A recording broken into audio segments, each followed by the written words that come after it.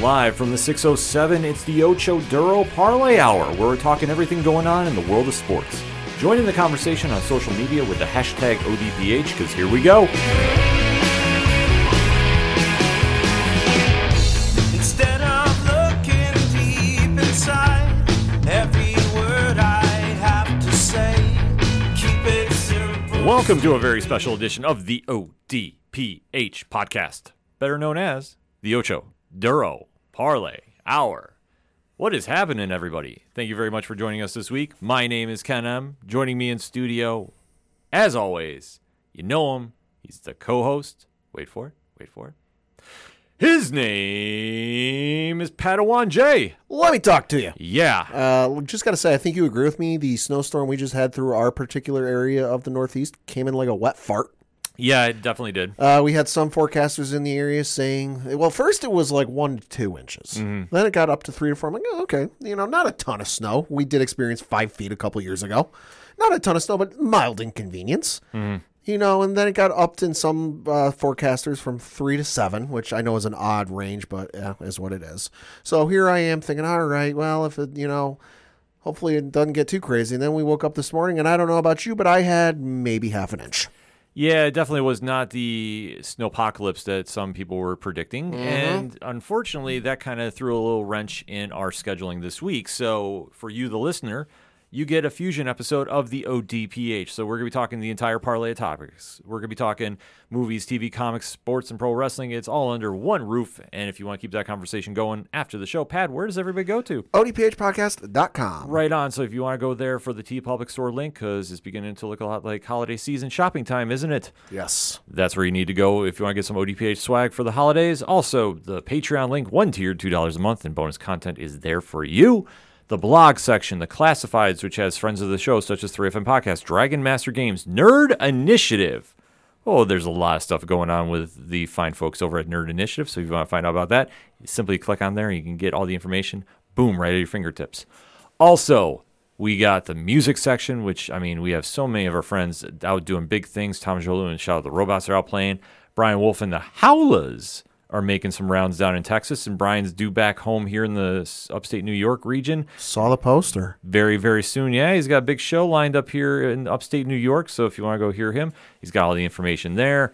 Second Studer, Floodlands, the list goes on and on. Basically, if it's anything and everything that is the ODPH, you can find it at odphpodcast.com. And always remember on social media to use the hashtag ODPHpod. Kicking off this fusion edition of the show, we have to recap a wild week of NFL action. Week 14 got a little crazy, and we definitely have to dive into that. So we are going to do our usual recap of the week that was. So, Pad, kick us off. Yeah, we're going to start with my lock because I chose the Baltimore Ravens to defeat the Los Angeles Rams, which I figured they would, but I figured it'd be a lot easier than what they made it out to be because the Baltimore Ravens beat the LA Rams 37-31 in overtime. Lamar Jackson, 24-43, 316 yards passing, 3 touchdowns, 1 interception. Matthew Stafford, 23-41 for 294 yards passing, 3 touchdowns, no interceptions. Kyron Williams led the way for Los Angeles in rushing with 25 carries, 114 yards rushing, 0 touchdowns. Lamar Jackson led the way for Baltimore with 11 carries, 70 yards, no touchdowns. For receiving, it was ODB. Odell Beckham Jr., 4 catches, 97 yards receiving, and 1 touchdown. Then on the Los Angeles side, it was, who else? Cooper Kupp with 8 catches, 115 yards receiving, and just 1 touchdown. You have to say OBJ, my friend. Oh, sorry, OBJ. Yeah, so, just for clarification, but this game was a bit of a surprise, I got to admit. Yeah. I thought Baltimore would come out and really want to make a statement win here. The Rams are nothing to sneeze about. No. The record doesn't really reflect how they play. Matthew Stafford, I give him kudos just for playing through this entire season with all the stuff he's come back from. Especially with Cooper Kupp being down, not really having all that great of a run game. Once you get past Cooper Kupp, it's kind of and obviously you got Puka Nacua, who stepped up for him, but then it becomes, well, who have you got for me lately? Yeah, I often refer to this Rams team as that Arizona Cardinals team with Kurt Warner, Anquan Bolden, and Larry Fitzgerald on it. Yeah, you're not wrong. I mean, funnily, you mentioned Arizona. They did lose to Arizona earlier this year. But that's what this team reminds me of. They're just all aerial attack. There's really nothing on the ground that really makes you worry about. I mean, Kyron Williams had a great game running, 25 for 114, but still. So did Arizona in those days. Exactly. Like I say, they had flashes of brilliance here and there. But that all being said, Baltimore really played a gritty game. I mean, overtime, anything can happen. They really stepped up, and obviously getting a punt return back to seal the game is a huge move for them. That does help. And especially in an AFC division that is all types of crazy right now. Baltimore really wants to make sure they have home field advantage throughout the playoffs. Lamar Jackson is playing at such a high elite level. Yeah. I don't think he's getting enough credit for being in that MVP conversation, but there's so many great candidates this year. We often forget about someone like Lamar who's really doing this very quietly under the radar. Yeah, I mean, this is kind of one of the things you see with a lot of sports where there's only one MVP award. So you get a lot of guys who are lost in the shuffle. Yes. That's kind of why I like baseball set up a little bit better, because it can give shine to two individuals. You've got the American League and the National League, although National League have fun with your 10-year MVP award winner. We'll get to that later in the show. But no, that's the thing is like Lamar's had a great year. But he's kind of fallen by the wayside just because of the years, Dak Prescott has had, Brock Purdy has had, Christian McCaffrey's had, there's probably, honestly, and this isn't a slight against Lamar, if you were to go and list, say, anybody's top 5, top 6 MVP candidates, Lamar might fall towards the bottom of that list. And it's not a slight against him. Right. It's just the way those other guys are playing. Well, the one thing that he does is he's not putting on a lot of highlights. No. Nor does he need to, because all he does is has 10 wins. That's the big takeaway that he needs to focus on, and he's doing it the right way. Historically, also, you don't want to be in the playoffs with the MVP. Exactly.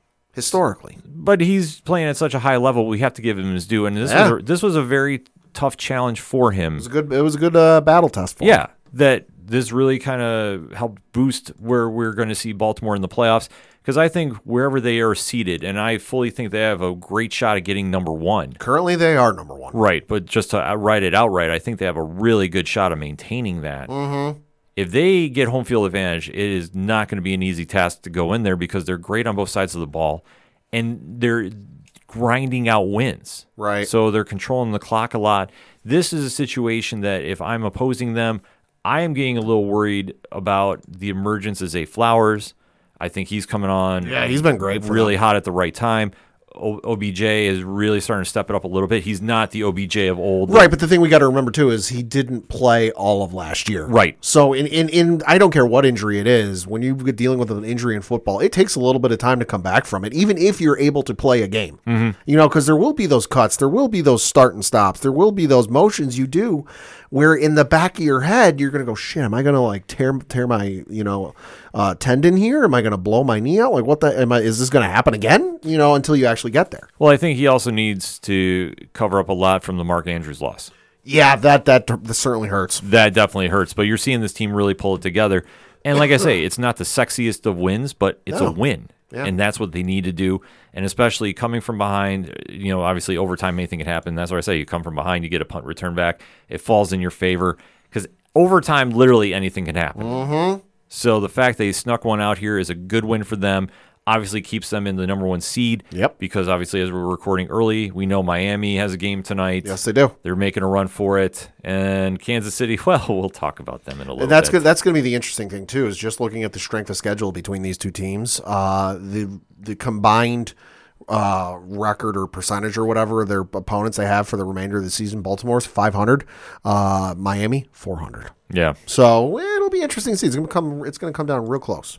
But looking at those two team schedules for the remainder of the season for the Baltimore Ravens is upcoming Sunday. They're on Sunday Night Football on the road playing the Jacksonville Jaguars. Then the following week, Christmas Day. Merry Christmas, football fans. You're going to get two Titans going head to head, at least in theory. We'll see how the playoff standings look after next week. Because Monday Night Football, Christmas Day Eve, on the road, playing the San Francisco 49ers. That's going to be a hell of a game. That's going to get a lot of people watching. Oh, absolutely. Just saying. Week after that, week 17, which is on New Year's Eve, they are playing at home against the Miami Dolphins. And then they close out the regular season at home against the Pittsburgh Steelers. They haven't announced anything about that game getting flexed with Miami, have they? They have not. It is still currently listed at 1 p.m. Eastern on CBS. Or, you know what, actually, come to think of it, because I'm not looking at the schedule right now. I will pull it up. With New Year's Eve, are they even doing one at 8 p.m.? I can look. Yeah, I was going to say, I don't think they would be doing a flex. Well, that's interesting how they're going to kind of schedule that out. But See, week 17. Oh, my Lord have mercy. Let's see. There is a Sunday night game. okay. It'll be interesting to see if they flex it, though, because it's currently scheduled to be Packers at Vikings. Oh, they'll flex it. They absolutely will flex it. For Baltimore, Miami, I fully will call that one right now.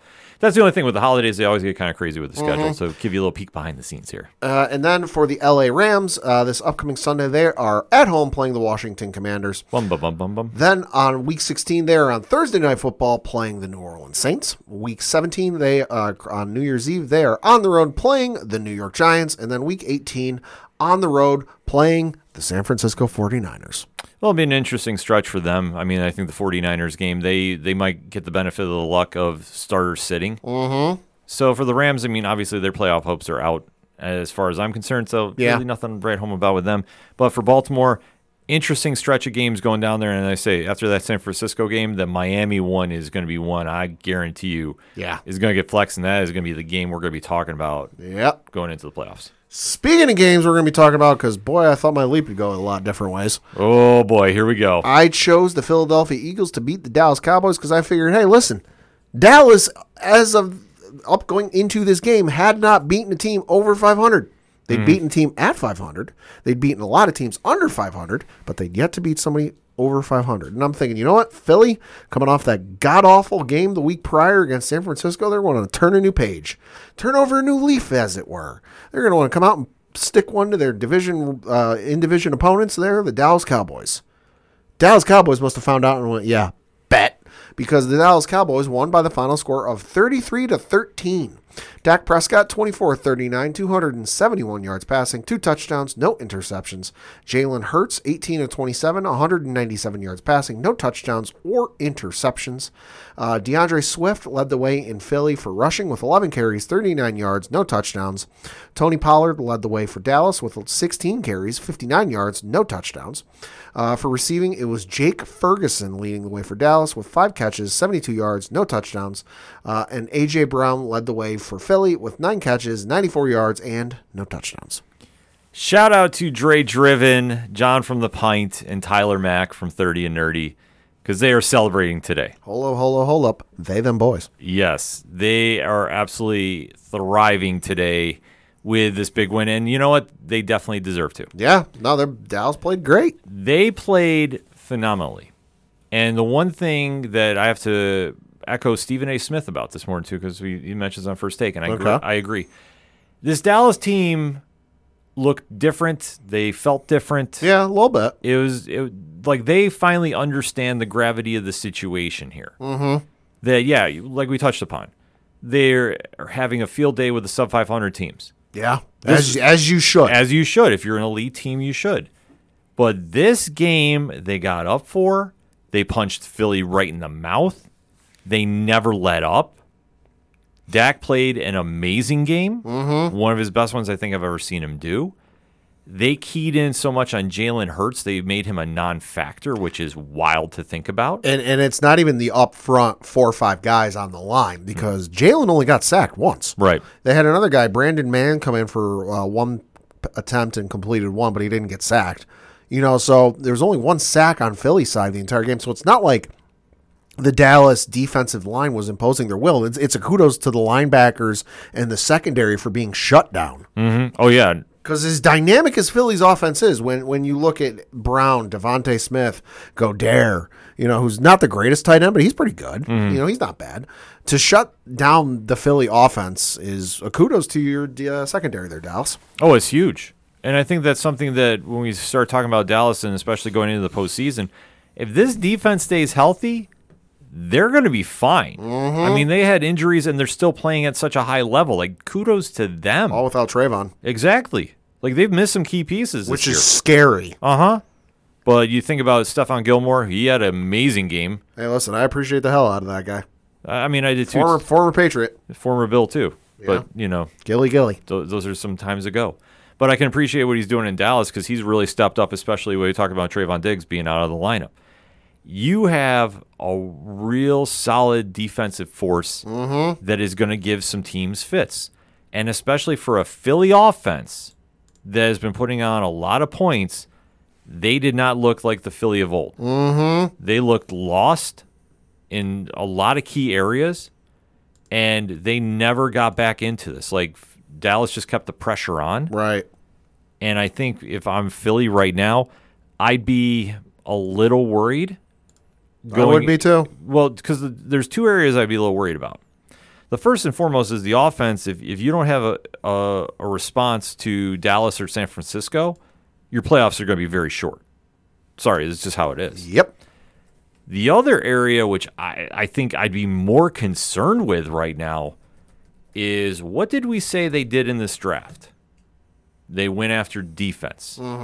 And defense was the only key area that we thought they were really looking somewhat shaky on at the beginning of the season. Yeah. Or preseason, obviously, and then they came in and obviously was looking very, very scary.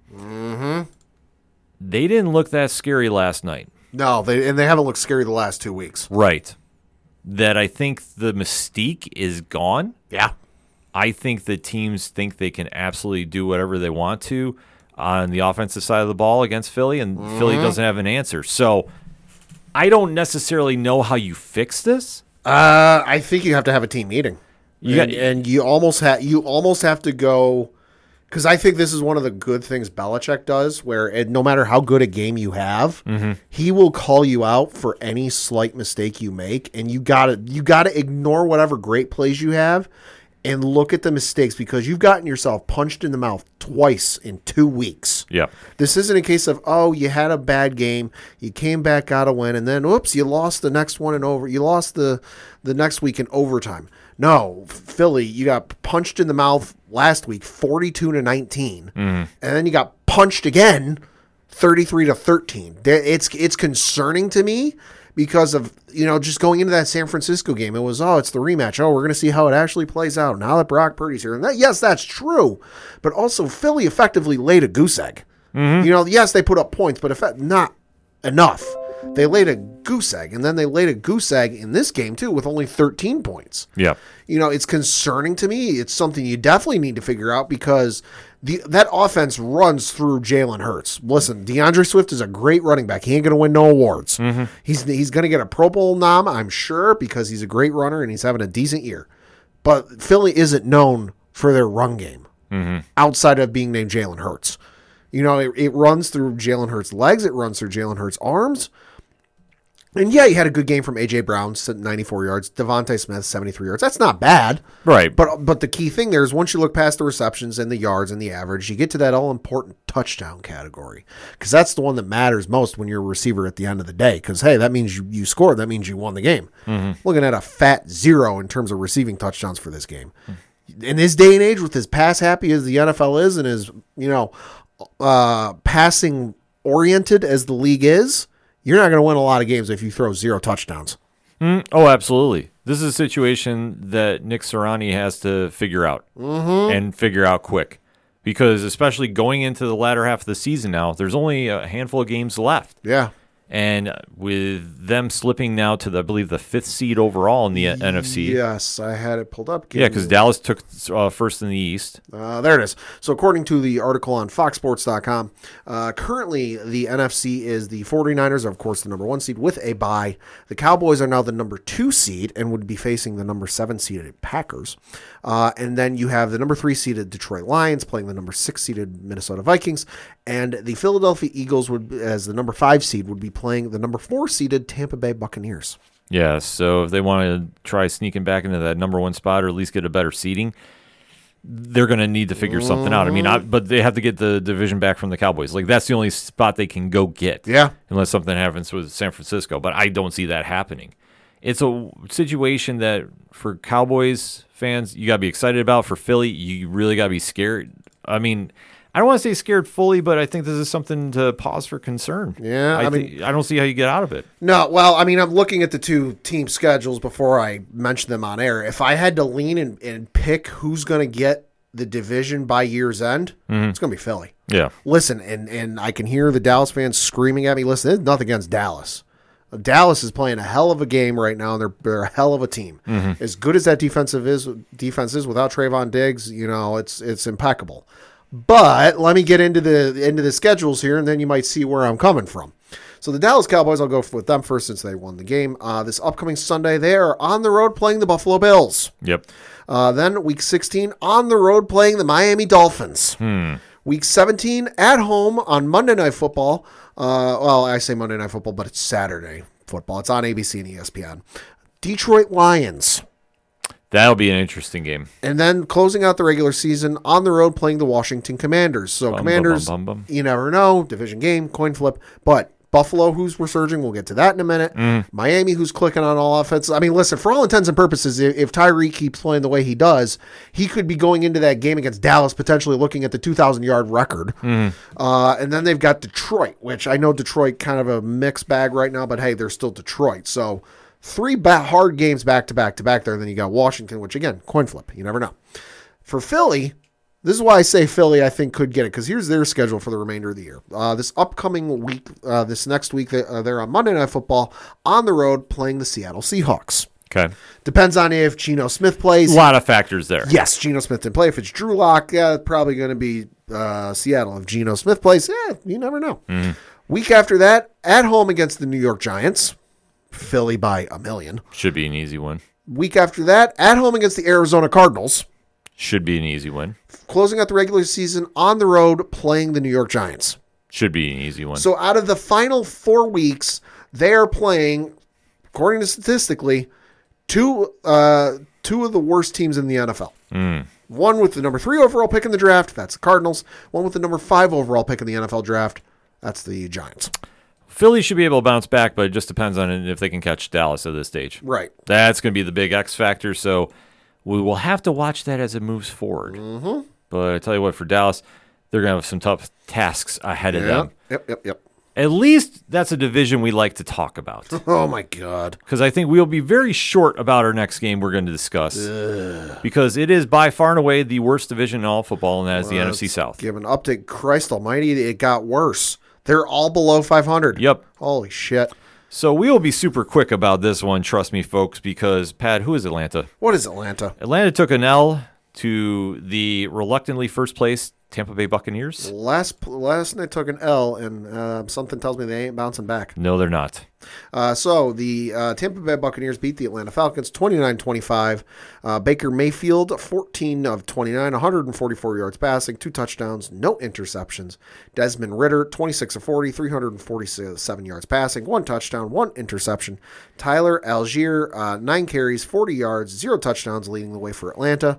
In rushing for Tampa Bay, it was Rashad White, 25 carries, 102 yards rushing, 0 touchdowns. For receiving in Tampa Bay, it was, who else? Chris Godwin with 5 catches, 53 yards, no touchdowns. And then for Atlanta, it was Drake London with 10 catches, 172 yards receiving, no touchdowns. If there's a highlight for Atlanta, it's that stat line. I was going to say a highlight for fantasy football owners, Kyle Pitts, 1 touchdown. Hey. 57 yards, but still. Honestly, I'm not going to spend a lot on this game. There really isn't anything nice to say. Tampa Bay fought back to get the lead late. Tampa Bay's scrappy. They're kind of like the Indianapolis Colts in a sense. In a sense. Or the Chargers. They're kind of a good mix in between because Tampa Bay should be doing better. Yeah. Especially in their division. They're not. Yeah, I mean, with Godwin, with Evans, Evans, 6 targets, 1 catch, 8 yards. Yeah. Thanks for showing up, guy. Yeah, this is a situation that Tampa Bay should be a lot better than their record reflects. Atlanta is who we thought they were. Not good. No, they're not good at all. I feel bad for Drake London and Kyle Pitts. Hell, even Bijan Robinson. Well, Robinson, remember at the beginning of the season, everybody was touting him as the next great running back, and I'm sorry, the system you're in right now is not really reflecting that. Well, and again, it's coming off of another one of those scenarios where great year in college, not necessarily translating, although that could be more up to the system. I think it's more of the system right now. I mean, I want to see what he does next year, to be honest with you. But I think for right now, Atlanta has just got so many issues with it that the fact they're 6-7, I think, is a highlight of itself. Hey, Atlanta, if you need a head coach or a new OC, I can think of one guy who's currently unemployed. Yeah. Certain guy by the name of McDaniels. I think OC would help a lot more. Head coach, no.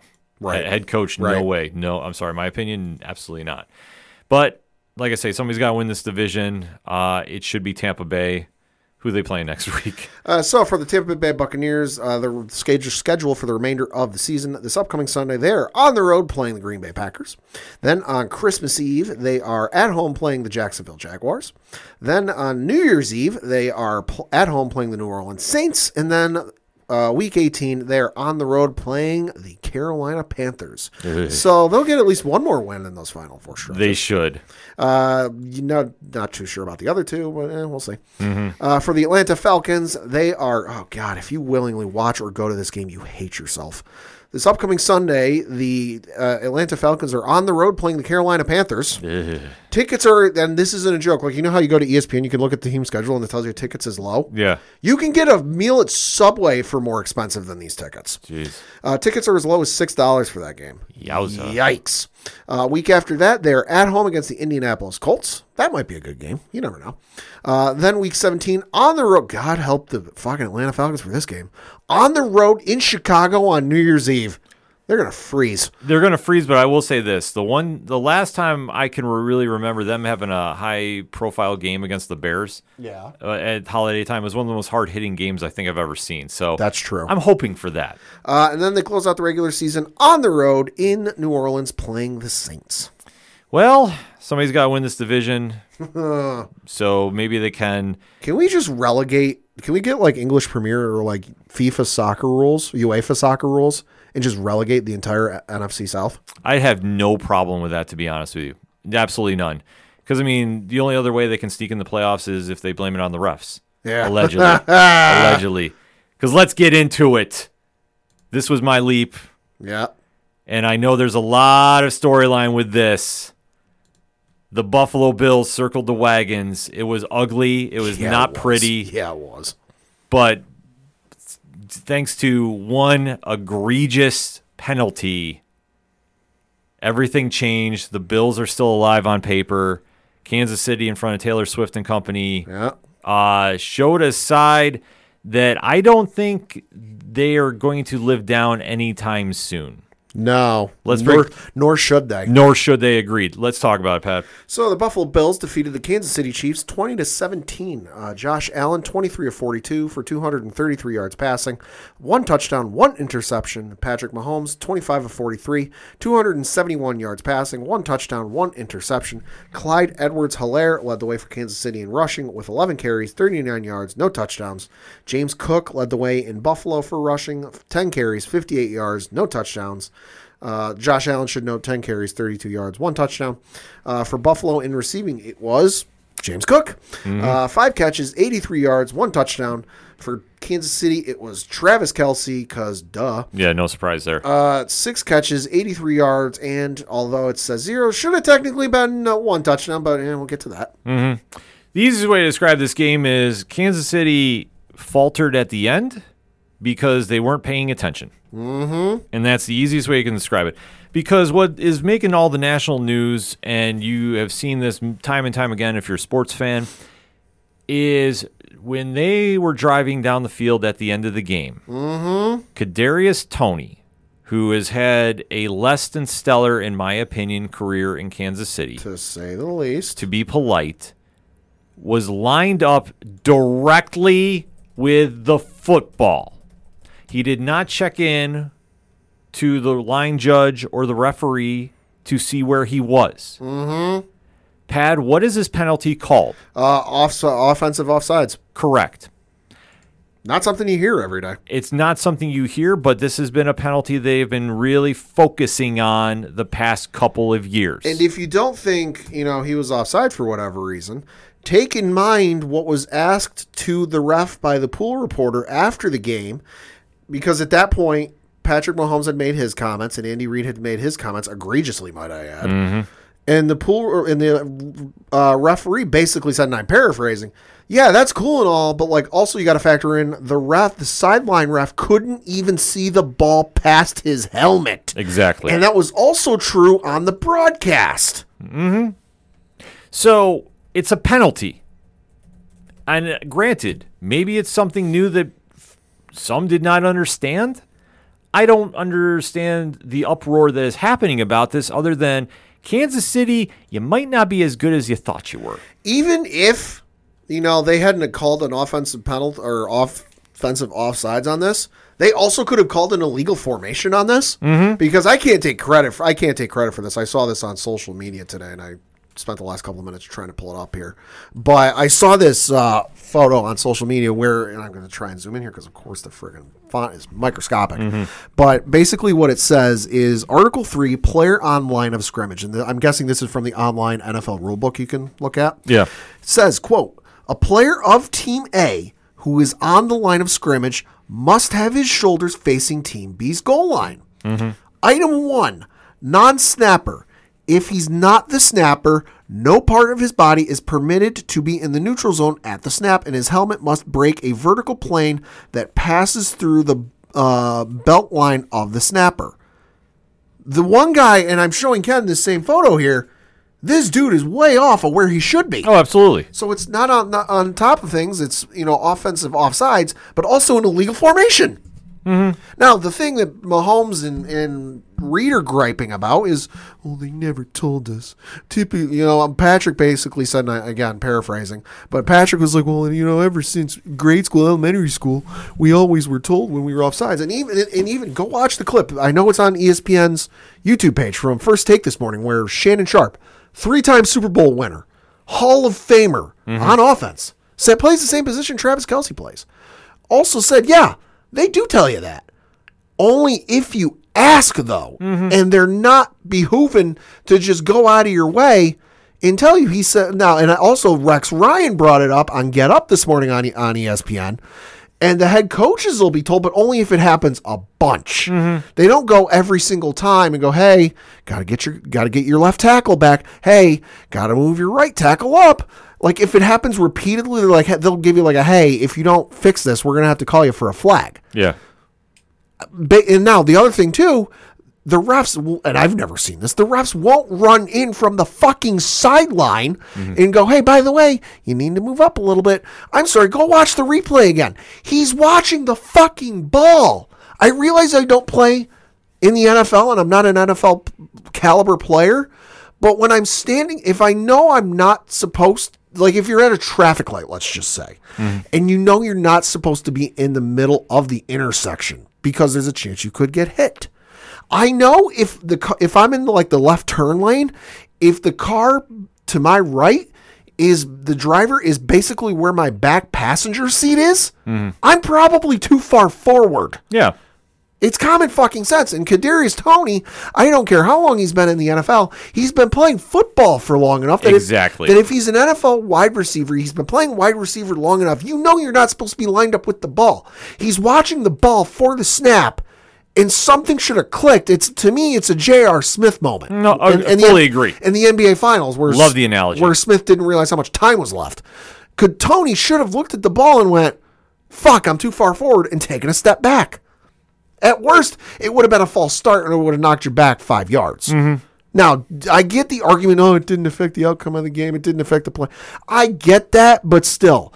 And you'd have an argument for that if it was a case where the ref waited super late to throw the fucking flag. Right, they threw it right away. Immediately, as soon as the ball was snapped, flag was thrown. Yeah. They have no leg. Kansas City's got no leg to stand on this. And I'm sorry, disclaimer on my language here. Patrick Mahomes and Andy Reid need to shut the fuck up. Yeah. As somebody who has been a Patriots fan for 20 years, and I've had to listen to the gripes and moans of other NFL fans, well, the Patriots get all the good calls, and the refs are in their favor. Did you ever hear Brady or Belichick in 20 years bitch and moan to this level. They might have said, hey, you know what? We didn't agree with, the refs' calls, but, we're on to whoever it was. Not to this level. They certainly complained. I'm not saying they're I'm not saying they're blank and they're guiltless of complaining about refs. No. They certainly complained, but they did not go to this level. Take Deflategate out of this argument. There might have been a complaint here or there at the press conference after. Right. But not to the point where Patrick Mahomes is throwing a temper tantrum on the sidelines, swearing, throwing his helmet. And when he goes to see Josh Allen at the end of the game, where every time you see the quarterbacks meet, they always say, like a good game, stay healthy. Modern, Tom Brady, Peyton Manning. The cameras are going to be there. Yeah. All he can do is complain about the refs. Yep. To Josh. Now, you would have figured, see you in the playoffs, because you would imagine these two teams could likely see each other in the playoffs. Something. But no, it's not good game. It's, hey, good job. Hey, see you down the road. It's fucking bullshit, man. And the biggest thing that is most alarming is when you hear these two gentlemen complain, they're not disagreeing with the call. They're just saying, how could you call it? Mm-hmm. Well, when you can't see the fucking ball on the broadcast. Yeah, newsflash, guys. If a referee sees it, they're going to call it. Now, the thing, too, is let's bear in mind, they always say on the broadcast, the line isn't perfect. It's just it's just the estimation, whatever, blah, blah, blah. That doesn't matter when we can't see the fucking ball. Yeah, that's exactly the point. Your receiver, who has been playing subpar this entire season, and they're receivers. Yeah, well, you know what? No, but he leads the bunch. How many drop passes has he had? Oh, Christ. And he had another crucial one in this game, too, that he dropped. I'm sure I can dig that up. So if you want to be venting your frustration, vent it on your own players that are subperforming, because that's where the issue lies. It doesn't lie in the referees, because let's face it, over the years, you guys have been on the favorable sides of calls at times too. A Super Bowl really rings true about that. So looking at the game log for one Kadarius Toney, for this season, he has 34 targets and 25 receptions. How many? 34 targets. So he's been targeted 34 times. Mm-hmm. He's caught 25 of them. So he's dropped, 9? 9, yeah, 9. And how many of those were easy catches? How many of those were in his favor? How many of those were uncontested? That's the question you have to ask. And I'm sorry to be so critical about this, but no, he's underperformed this entire year. It's looking like there was a reason New York, the Giants, were willing to let him go for a third-round pick. So if you're not focused on the game and you're being distracted for what reasons, here you are. And this is what happened in this game. He's first-round pick out of the 2021 draft, so it's not like he's a journeyman. He's in his third year. Exactly. But the fact that you allowed yourself to lose focus at such a crucial point in the game, it's on you. And screwed up the play of the decade in the NFL. Let's not get it twisted. I haven't seen a play like that since it was Boise State and Oklahoma in the Fiesta Bowl almost 20 years ago. Oh, it was very smart by Travis Kelce. Oh, it was genius. And I agree with what Ryan Clark said on ESPN. It would have been the play of the decade in the NFL, one of the greatest plays in NFL history. Mm-hmm. But your wide receiver was a dumbass. Yeah, I mean that's point blank. So if you guys want to be mad at anybody, be mad at him. Be mad at your other wide receivers that are dropping balls. Be mad at yourselves for going blank in the first quarter. Yeah, exactly. Score a touchdown or, hell, even a field goal in the first quarter, and we're talking about a tie game and going into overtime. Mm-hmm. I mean, you guys took advantage of a couple plays that, let's face it, there was one catch that was ruled a catch, which, is questionable about the ball being caught. It should have been a fumble possibly, and you go from there. I'm just saying, if you really want to blame it on the referees, I think you have the wrong argument here, because this is so blatant and egregious that you can't argue. And the fact that you guys are crying a river to anybody that's willing to paddle is a joke.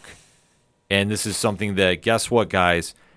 If this is any indication about how your mental toughness is going into these playoffs, you're going to be one and dones. Sorry, because guess what? You're now no longer in that number one seed hunt. You're going to have to go on the road, arguably, to go face somebody in the second round if you make it that far. Right now, the Kansas City Chiefs are the number 3 seed playing the Pittsburgh Steelers. Yeah, so like I say, they'll have the fortunate advantage of the Steelers coming there. Yep. Depending if the Steelers make it, because obviously injuries have hit them at the worst possible time. We'll get to that in a minute. Right. So chances are they might be facing Buffalo again. Yeah.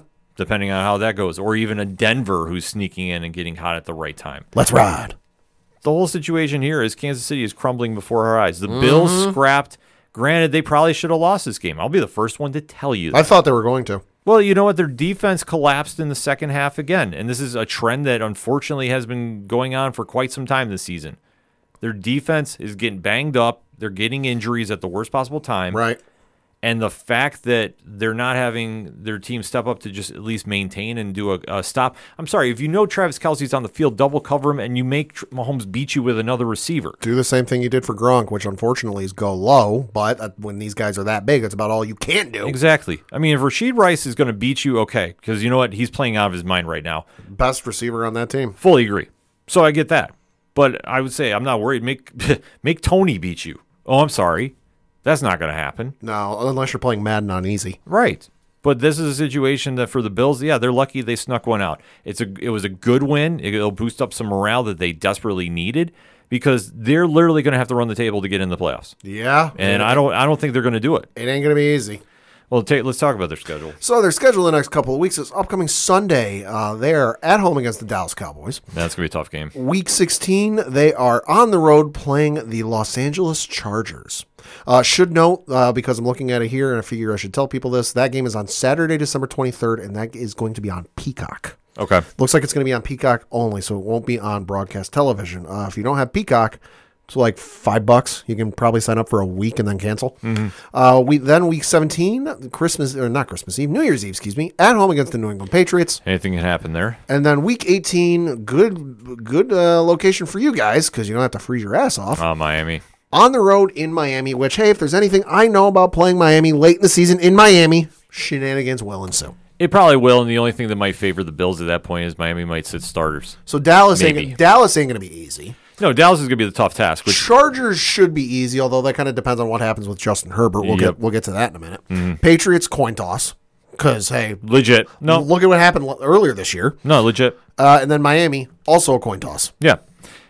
The Bills control their own destiny. They're going to have to find a way to pull something off. As for Kansas City, well, you know what? They're mentally breaking. Sorry. Yeah. I mean, maybe it's all the pressure of Taylor Swift coming there. Maybe it's the spotlight's on them. Maybe the luster is gone for what they had. Because let's face it, this is not the same Kansas City Chiefs team of old. No. And unfortunately, Mahomes is getting zero help other than Travis Kelce and Rice at the position skill players. Yeah. And that defense is not looking that great because there was another argument, I believe it was Chris Evans on the sidelines, arguing with the coach. Oh, yeah. Which got caught on tape. So guess what? If you guys are or Chris Jones, I'm sorry. Chris Jones. If you're having one of your leaders on your defense break like this, and this is getting caught on TV, which, I mean, let's face it, perception is reality, folks. Yeah.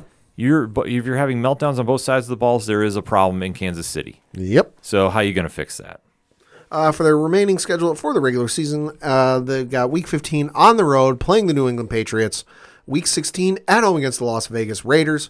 Week 17 at home against the Cincinnati Bengals. And then Week 18 on the road playing the Los Angeles Chargers. Should be more favorable than it is, but honestly, after seeing the performance that they showed after losing, wait and see, ...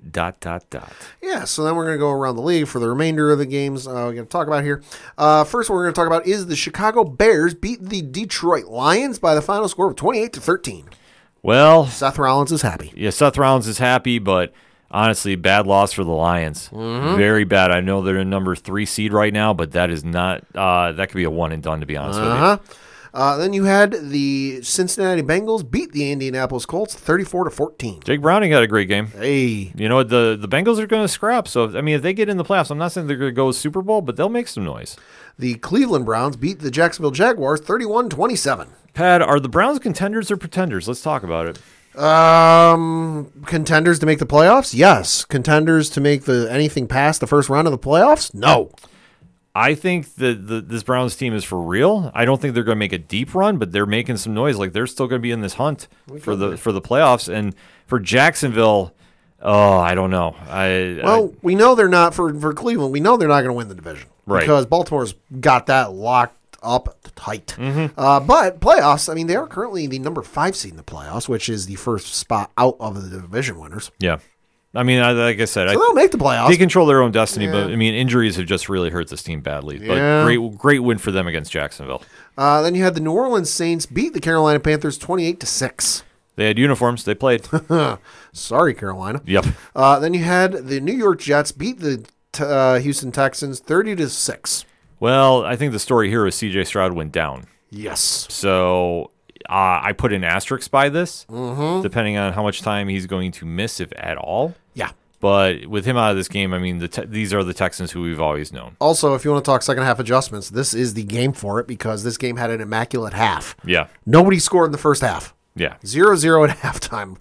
But also all the scoring was in the second half. So, hey, kudos to, the coordinators. And especially Zach Wilson, 301 yards, 2 touchdowns. Yeah. Good for you. Maybe there's some competition with AA on him after all. I think he knows his window is closing. Yeah, just turned 40. Yeah. Then you had, this fucking game. Again, if you went to or watched this game, I'm sorry. The Minnesota Vikings defeated the Las Vegas Raiders 3-0. They had uniforms. They played. The Las Vegas Golden Knights scored more points yesterday than the Las Vegas Raiders did. True story. Vegas Golden Knights scored 1 point. Yep. The San Francisco 49ers beat the Seattle Seahawks 20-16. Great game by the 49ers. Brock Purdy, 368, 2-1. Listen, I'll take that stat line any day. And, I mean, they're the best team in football for a reason, folks. Geno Smith, who knows how long he's going to be up, but it Yep. is not a good time to be hurt for the Seattle Seahawks. Right, they're still in playoff contention, but not looking too good. Then you had the Denver Broncos beat the Los Angeles Chargers 24-7. Let's ride. Yeah, Broncos surging. Surging at the right time. I mean, let's face it, we all writ them off for dead, but they're back. And then we mentioned Justin Herbert. Who knows how long he's going to be out for the Chargers. Currently listed as doubtful, but it does say, according to the injuries list on for the Chargers on ESPN.com, quote, Herbert isn't expected to be available for Thursday's game against the Raiders while he recovers from a right index finger fracture, Adam Schefter of ESPN reports. Yeah. So we'll have to wait to see how it all shapes up there, but a lot of storylines coming out of this week's NFL action, so definitely hit us up. Still got one more. Oh, we do? We do. We got to talk the Thursday game because that was my team. The New England Patriots. Oh, that's right. Yeah, we actually got to talk about a Patriots win. I know it's a rarity. I was going to say it. There's only been 3. But the New England Patriots defeated the Pittsburgh Steelers 21-18. Bailey Zapp, 19 of 28 for 240 yards passing, 3 touchdowns, 1 interception. Mitch Trubisky, 22 of 35 for 190 yards passing, 1 touchdown, 1 interception. Mitch Trubisky also led Pittsburgh in rushing with 8 carries, 30 yards, 1 touchdown. Ezekiel Elliott led the way for New England with 22 carries, 68 yards, no touchdowns. For New England, it was Juju Smith-Schuster with 4 catches, 90 yards, 0 touchdowns. Got to note, though, Ezekiel Elliott, 7 catches, 72 yards, 1 touchdown. So he had over 150 or about 150 yards of total offense, which, hey, good showing for him. He's on a 1-year deal with New England and it'll probably get him signed someplace. Yeah, I'll take that. And for Pittsburgh in receiving, it was Deontay Johnson with 3 catches, 57 yards, and 1 touchdown. Should also note, with this loss, the Pittsburgh Steelers became the first team in NFL history to lose back-to-back games against sub-500 teams that are like 8 games or more below 500 in consecutive weeks. It's never happened in the NFL except for this one time. This Steelers team is very puzzling. Oh, tell me about it. I mean, Trubisky is not the guy. We know that. He's a great backup. Should be in Buffalo. The over-under for this was Pittsburgh by 5.5. Or no, excuse me, the line was Pittsburgh by 5.5. The over-under was like 30.5, which was like the lowest over-under in the NFL in like 5-7 years. Well, both offenses are not great. Oh, I know. There's a reason I didn't watch this game because I'm like, the Patriots suck. Pittsburgh's going to not exactly destroy us, but it ain't going to be pretty. I figured TJ Watt had set the goddamn NFL single-game sack record in this game. Yeah. That didn't happen, but, it hit the first touchdown, and I'm like, oh, okay. And then the second quarter happened where they put up 2 more touchdowns, and I went, what the fuck is happening here? Yeah, I mean, that's a question about this Steelers team. I mean, they are struggling badly.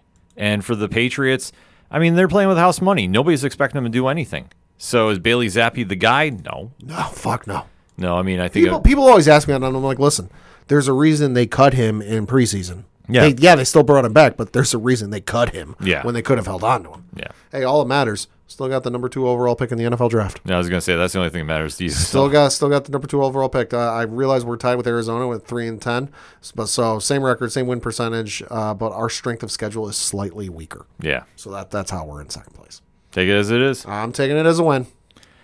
That said, we got a lot of headlines to talk about, so definitely hit us up on that hashtag ODPHpod. What is your takeaways from Week 14 of the NFL? We want to have that conversation. But we're going to take a quick break first. We'll be right back. Do not adjust your dial, or your phone, your watch, or whatever the heck you're using to listen to the awesome podcast you're currently listening to. I am the Duke of Nerds, Tyler Mack, and I am here to tell you that being a nerd can be a bit overwhelming, especially after 30. Life moves pretty fast in our nerd culture, and if you don't take the time to notice things, you miss out. That's why I'm here. As your Duke of Nerds, I am charged with educating, enlightening, and entertaining you on all things nerdy. I do it by running the 30 to Nerdy podcast. 30 to Nerdy is a Badcast Company production and currently playing wherever you cast your pod.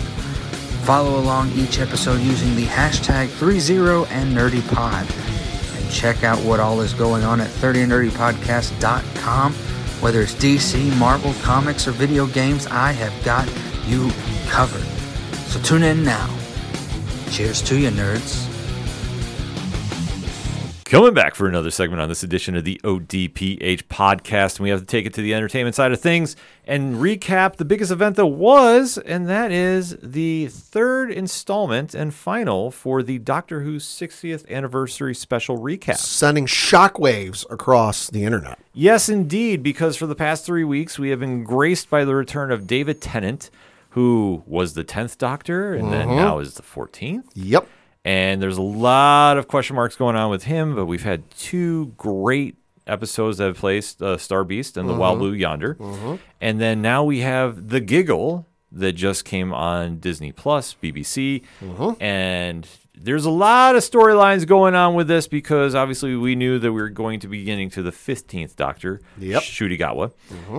Just how we were going to get there was anybody's guess. Well, we got our answers, so there's a lot of questions going into this breakdown that we're going to be having. So if you're new to the ODPH, first and foremost, thank you for checking us out. What we like to do is give a spoiler-free statement about what we're covering. So if you have not seen this episode yet and you don't want to ruin for you, we give you the time and the liner notes of when we're going to start talking spoilers. So if you need to duck out, duck out. No harm, no foul. Jump back in when you get caught up, and we go from there. But if you stay right through those spoilers, we go into a deep dive. So we don't hold anything back. So do not be mad at us if we ruin anything for you, because that's kind of why we give you this warning time in, time out. We want to make sure that we don't have anything spoiled for you, and you get to enjoy it as a fan. So that being said, Pad, what is your spoiler-free statement about the Giggle for Doctor Who? Well, so after last week's episode, which I wasn't here to talk about, which was for me a bit of a nothing burger, a decent episode, but like the CGI just kept pulling me out of it. Yeah. This was a phenomenal episode. I wasn't sure what to expect because obviously the mystery up to this point is why has David Tennant returned to play the Doctor, or more specifically, why has, that likeness returned? Just because, as has been tradition with Doctor Who since it premiered 60 years ago, whenever a new Doctor, or whenever the Doctor regenerates into someone new, it's always a new face. Right. It's always a new actor or actress, to take on the role. It's never been the same person coming back, a la Sean Connery in the Bond franchise, coming back to play the role again. So it's that for me has always been, all right, how are we going to get here? Just because it hasn't really been, it's been alluded to, something's up. We don't know why this has happened. We're trying to figure out why this has happened, but they haven't exactly gone into any hints or speculation or possible clues as to why that's going on. It's kind of been left on the back burner a little bit, or lingering just out of eyesight. So going into this, I wasn't sure what to expect. I had a lot of high expectations because like we said, this is the final episode for the 60th anniversary. After this, it's the Christmas special, which which I had to figure, okay, the Christmas special is going to be with the new Doctor. It's not going to be Tennant returning for another Christmas special, surely. So I was excited to see how they got from David Tennant to, the new regeneration and what would happen. And just kind of how, Neil Patrick Harris would factor into this, just because he's a great actor. He does a lot. He's been in a ton of great roles. I was excited to see him, excited to see what would happen, and just excited overall for this in general, that I was anticipating going to watch this and hitting play. And when I finally did, I was thrilled and amazed. Yeah, this episode had a lot going on with it. And for it being the end for now, I thought it was a great introduction for the next Doctor. Yeah. I really don't know where we're going, though, after this. I think they kind of tipped their hand a little bit, which I'm not mad about. They're definitely hinting at some stuff. But I was kind of like, okay, this is an interesting ploy to get from point A to point B. But I thought this was arguably the strongest of the episodes. Yeah, I'll agree with that. But obviously with Neil Patrick Harris playing the Toy Maker, that does help a lot. Yeah, it does. And especially when you have, much like anything we talk about in comics, when you have a great hero with a great villain, it usually amps up. There's a difference when you have, Batman versus Clayface and then Batman versus the Joker. There's just a different element involved in it. It's not to say that one is, Clayface is a joke, so to speak. But when you have a real A-list villain to go against your hero, it brings out the best in them. Yeah. And you could definitely see in the scenes with Tennant and Patrick Harris, yeah. That, they've got great chemistry. Oh, yeah, you could just see it, and that's you're like, okay, I want to see more of this. And what's funny is Neil Patrick Harris had never heard of Doctor Who before he got cast for this. Yeah. So this from an article on entertainmentweekly.com, quote, Doctor Who showrunner Russell T. Davies tells Entertainment Weekly that the American actor was completely unfamiliar with the beloved science fiction series when the executive producer approached Harris about playing a villain called the Toymaker on this Saturday's final 60th anniversary special episode, The Giggle. Quote, he'd never heard of it in his life. Bless him, Davis says with a laugh. I was lucky enough to work with the great man on a show called It's a Sun about the AIDS crisis in the 1980s. And working with him was such a joy. The Toymaker, he's kind of the good god of games, so he shuffles cards, he does magic tricks, and all of that fits Neil Patrick Harris. If you go through agents, they often tell you to go away. I was able to just send a text saying, do you fancy reading this? He read it and literally phoned me up going, let me get this straight. So the Doctor's an alien, right? I was like, oh my God, you really have never heard of Doctor Who. But he couldn't resist it, and he came to Cardiff, and we had the most spectacular time, close quote. I can believe it. Yeah, I can too. The one thing is, even though the Doctor has been around for 60 years, unless you really are into the fandom... Or some folks. Right. It can pass some people by. I know it's a wild statement to make. My fiance had no idea of it until I started watching the specials. Right, because like I say, it's a very unique fandom. It's a great fandom. Very passionate. Yes. But it's something that unless you have a very high tolerance for time travel, because some people don't, and that this is not a shot at anybody. This is just honest fact. Yeah. Unless you have a high tolerance for a lot of things that can get messy with that, you're not going to be that very energetic to go towards it. But once you get into it, it definitely locks you in because it's brilliantly written. The acting's always been top notch. There's a lot of wind to it that you just have to get yourself immersed in it. Yeah. So I can understand why if he didn't, because obviously he's got a lot going on. Harris just has a lot of great things happening. But to see him here, I think definitely added something to it. Yeah. And you could see it really resonating through this cast, and especially to where we're going after this. So I think they ended things on a high note. I'm excited to see where they're going. I'm a little confused, though, but you know what? That's the beauty of the show. You stay tuned to watch.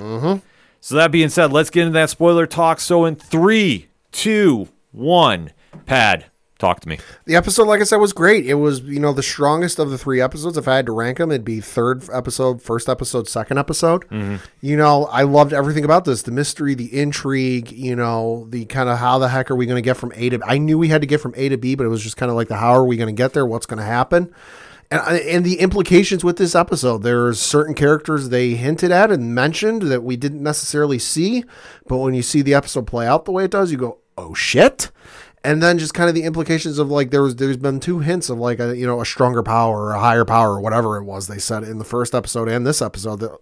Obviously, this is Russell T. Davies. If you watched his run when he was the showrunner on Doctor Who before, he likes to set things up and build them for down the road and kind of plant the Easter eggs and plant the seeds early on. So he's obviously setting up for something. And I'm here for the ride. Oh, I absolutely am. Like I say, the big surprise at the end is very interesting. Mm-hmm. And I'm happy to see it, but I'm also like, well, how is this going to work? Yeah, that's what a lot of people's question. Yeah, because that's the only thing I didn't like about it, but it wasn't anything to really take me out. Because if anything, I think that this sets up for a possible villain for Shudigawa's doctor to face down the road. Could be. Because I think with what Neil Patrick Harris did with the Toymaker role, I think that this could be another great addition to the Rogues Gallery. Could be. And I think that you're going to hear a lot of fans talk about this, and that's going to be good to build that up. And I think that from all signs that I saw on the show, I mean, you saw Harris just dived into this role. Yeah, he did. He really ate this role up and was perfect for this role. Yeah, so I fully think he's coming back at some point. It could be. I'm not going to say... They'd have to write something in and make it kind of wonky, but that's what Doctor Who does, wonky things. Oh, exactly. Like, there's no real escape for him. So if they want to bring him back, I think all parties are going to make it happen. Mm-hmm. But as this story kicks off, where we were for the Wild Blue Yonder... Doctor and Donna wind up appearing back on Earth. All hell is breaking loose, and nobody really knows what's going on. Yep. They open up in 1925, though, and it's in Soho. Which is in a part of London. It's on the West End. Right. And then we get introduced to John Logie Bard, who is a very, very famous person. Yeah, he's the guy who invented and demonstrated the world's first live working television system. Took place on the 26th of January in 1926. Yes, John McKay is playing him. And we get like a little insight to like what's going on, because as they're kind of testing it off, we do see that, well, he has a clerk that's working with him that kind of seems a little irritated. Well, he goes to this toy shop and he buys a doll, like a marionette doll, and he goes to take it back to film it and to broadcast so that they can broadcast it onto the television screen. And they bring it back and they're like, oh, well, why'd you bring a doll? You know, why'd you buy that one or whatever it is? And also during this whole sequence when like the doll is getting purchased, Neil Patrick Harris is already setting up the character and his portrayal as being creepy as fuck, because, you know, the guy playing John Logie Baird, basically looks at the doll and he goes, "Are these real human hair?" And Neil Patrick Harris, in his German accent, goes, "Yes, I plucked them all. They're all real. They're off." He mentioned the name. I don't remember the person's name, but he goes, "Oh yeah, I plucked them all off of her head, every single one." And he like gave deliberate pause in the cadence that you're just like, oh my God, this guy's creepy as fuck. Yeah.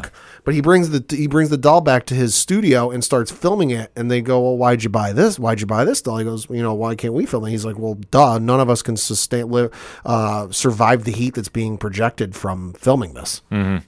So it does, yeah, it's kind of a little crazy thing that's happening. But like I say, as they're moving things forward, they do hear some laughing going on. And that's going to be a big factor that happens later. Because the episode is, after all, titled The Giggle.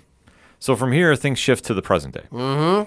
And we do have, right where we picked off from Wild Blue Yonder, shit is going sideways. Yeah. I mean, I don't want to say it's hell on earth, but it's anarchy. I mean, basically what they find out happens is nobody's afraid of anything. Nobody's afraid of death. Nobody's afraid of this. Nobody's afraid of that. Like, people are doing whatever the hell they want. And, the only ones not affected because they weren't there when it kicked off, because, hey, time travel's weird, are Doctor and Donna.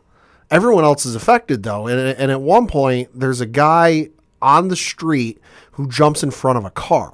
Yep. And the doctor basically goes, "What are you doing? You could die." And he's like, "I don't care. I'm not afraid of dying." He's like, "Well, why are you trying to stop this car from driving?" He's like, "Listen, and I'm paraphrasing. He goes, "Listen, I'm a good citizen. I pay my taxes. I pay for this. I pay for that. So, since I pay my taxes, I legally own the street. And I'm saying you can't drive down the street." And eventually the doctor's like, "No, you can't do that." He saves the guy. Unit shows up and takes him back to their headquarters because they're like, "Hey, finally, you're fucking here." And they basically start trying to figure out what's going on. And basically what they find, they kind of know, all right, this has been going on for 2 days. We're not entirely sure what's going on. And the doctor goes, "Well, has there been anything in the last 2 days that's happened? Like, notably, that could be linked to this. And they're like, well, there was a satellite launched, 2 days ago. About the time that launched, people started going nuts around the world. And basically what this satellite does is it connects everyone to the internet, from the highest mountains to the deepest oceans. And that's a point they make in the episode, is it reaches everywhere. So by their token, they're like, all right, this has got to be what's causing, all the pandemonium, is it's something laced in with this satellite. And they're like, all right, well, then I forget if it's Donna or the doctor. They go, well, why don't we just shoot the satellite down? Because it's UNIT. They've got a lot of interesting toys and gadgets in their office. And they're like, well, that's the thing. It's another country's satellite, and we don't want to exactly shoot it down without permission because we could start a diplomatic incident. And they're not waiting on the King of England or the Prime Minister or any of the secretaries over in England. No, they're waiting on the doctor's permission. And the doctor goes, no, yeah, shoot it down. Like, we got to stop this. Yeah, well, I mean, obviously, any situation like this, they kind of defer to the doctor always. Yeah. But he understands what's going on with this, and obviously, once it's determined that the satellite is responsible for it, this is where things kind of get interesting, because as they, try going further, well, they do find out that the satellite was generating a certain signal. It's like a harmonic frequency. And it ties back to that period in 1925. Right, and it's a frequency that, like, it's a set of notes. They put them out. They put them on a sheet of paper, and they figure out, oh, these are notes on a music scale. And Donna hums the tune. She's familiar with music. She goes, wait a minute, that's familiar. Where do I know that from? It's like an earworm. And they then figure out that it's a tune from, it's a laugh from the original broadcast or the original televised recording, whatever you want to call it, from 1925, 1926, and what the was broadcasted then. And they then come to find out it's been kind of like supplemented or like subliminally transmitted over every screen for the entire course of like television. Yeah, it's crazy just how deep rooted this plan is. Because the doctor goes, to every screen that's in the unit office, command center, whatever you want to call it, uses a sonic screwdriver and flips and unburies the message on every screen. And it's literally on every screen the same laugh. It's crazy to see how this is played out, but yeah, it's going back to the whole dummy from the original toy shop. And that laugh that we heard, that obviously before we time jumped back to the present day, yeah, we knew about this. So that's how, I love how they kind of just deep rooted that. Yeah. Because this prompts our favorite duo to go get into the TARDIS and go back in time. Because they figure, all right, well, if it's coming from 1925, we got to figure out how to stop it. Yeah. So when they get there, well, this is something that I thought was kind of a little bit of curveball. Because the doctor wants to go alone. Yeah. And this is kind of an interesting scenario because he's never in the past really wanted to go alone. Right. Well, so they go up to the toy maker's shop, and there's a little bit of cat and mouse, hide and seek, peek behind, duck and dodge thing, because obviously Neil Patrick Harris's character is just fucking with the doctor, right? Like he knows who the doctor is, but the doctor hasn't yet figured out who it is. But they go into the business, right, start talking to him, and that's when the cobwebs start coming off, and he starts remembering, and that you can see that the doctor is genuinely nervous. I don't want to say full-blown scared, but he's definitely like, oh shit, I'm starting to... He's very anxious. It's the face at the grocery store of a former friend that like you don't talk to and you had a bad falling out with, that all of a sudden you're walking into and going, ah, shit, it's that person. Yep. Like I forgot about that person. I didn't want to think about that person, but son of a, they're here. It's the same thing. And the doctor knows what happens with this person, because as we've said, it's the toy maker, and rules don't exactly apply. The common laws of physics don't apply to the toy maker, and he's afraid for Donna's life. And he basically wants to like, listen, I'm going to go through this door. You got to stay here. I don't want you in the middle of this. And of course, Donna goes through anyway. Yeah, of course, Donna's not listening. Yeah. I mean, no companion of the doctor has ever listened to stay on the TARDIS. That's true. Let's be honest. Yeah. But it was just kind of interesting that he jumps out from this, because the one area that we haven't really dived into is, since he has regenerated back as the 10th Doctor, even though he is the 14th. Sorry, folks. Same face. It's the same face. this is a situation that he's still regaining his memories, that he does not have all the pieces to the puzzle. Also, as he says in the episode, he's like 1 billion years old. So as he's still trying to put it together, he knows that Donna's in danger, doesn't want to risk it because obviously he understands. He lost her once. He doesn't want to lose her again. Yeah, I mean, it just goes to show that emotional side of Tennant, which, I mean, he just pours out in this scene. But once they start going into the toy maker's trap, Labyrinth. yeah, because, I mean, first they wind up in a maze, then, Yep. you know, we got, talking Oh my marionettes. God! Well, yeah. So the dude at the start of the episode, the inventor, or maybe it was his assistant. I forget which one it was. Shows up and starts talking to the doctor, and he's up, and you just see the head because he like comes behind Tennant, taps him on the shoulder, and you just see him from like the way they film it is interesting because all you see is his head, Right. and you're like, oh hey, it's him. I wonder why he's here. And then they do like either a camera flip or the camera pulls out and you realize he's a fucking marionette. Yeah. Which is all sorts of twisted. Oh, yeah. But it works, though. I Yeah, mean, just yeah. to prove how creepy the toy maker is, because I don't want to say, when we brought up about the Joker earlier, that's kind of the vibe I was getting a little bit from Harrison's performance. But, you know, yeah. I'm not mad about it. Yeah. Not mad at all. But this is where, when the smoke clears, the Doctor and Donna are finally meeting up with the toy maker. And this is kind of like where things get really creepy. Oh, and they start to twist the knife a little bit Yeah. because obviously the doctor left Donna. She got glimpses of what happened to him in the last episode. And she even brought it up at one point in this episode, but he doesn't want, obviously, given everything that's happened since they parted, he doesn't want to talk about it. The toy maker has no issues talking about it because he brings up what happened to Rose Tyler, and he brings up what happened to Amelia Pond, and he brings up what happened to Clara, and he like every other companion he had since before and after Donna, Yeah. Mel, everybody. He brings up what happened to them. Now, I will say he glances over a couple of facts. He talks about how he, met up with Amelia Pond and they went gallivanting across space and time and then she died. Oversimplification of the story, but you know what? She hit the cliff notes. Yep. But you can just see the pain and anguish inside Tennant's face as he's getting forced to relive all of these memories. Oh, yeah. No, I mean, this is a brilliant scene. Uh-huh. And definitely drew out the anger of the Doctor, who challenges, as much as the Doctor does his quirkiness, to a card game. Yeah, because that's what the toy maker does. He plays games. Yep. Unfortunately, though, the Doctor loses. Yep. And So the toy maker goes, "Ha ha! I win. You're dead." yes. So now at this point, the Doctor and Donna make their escape.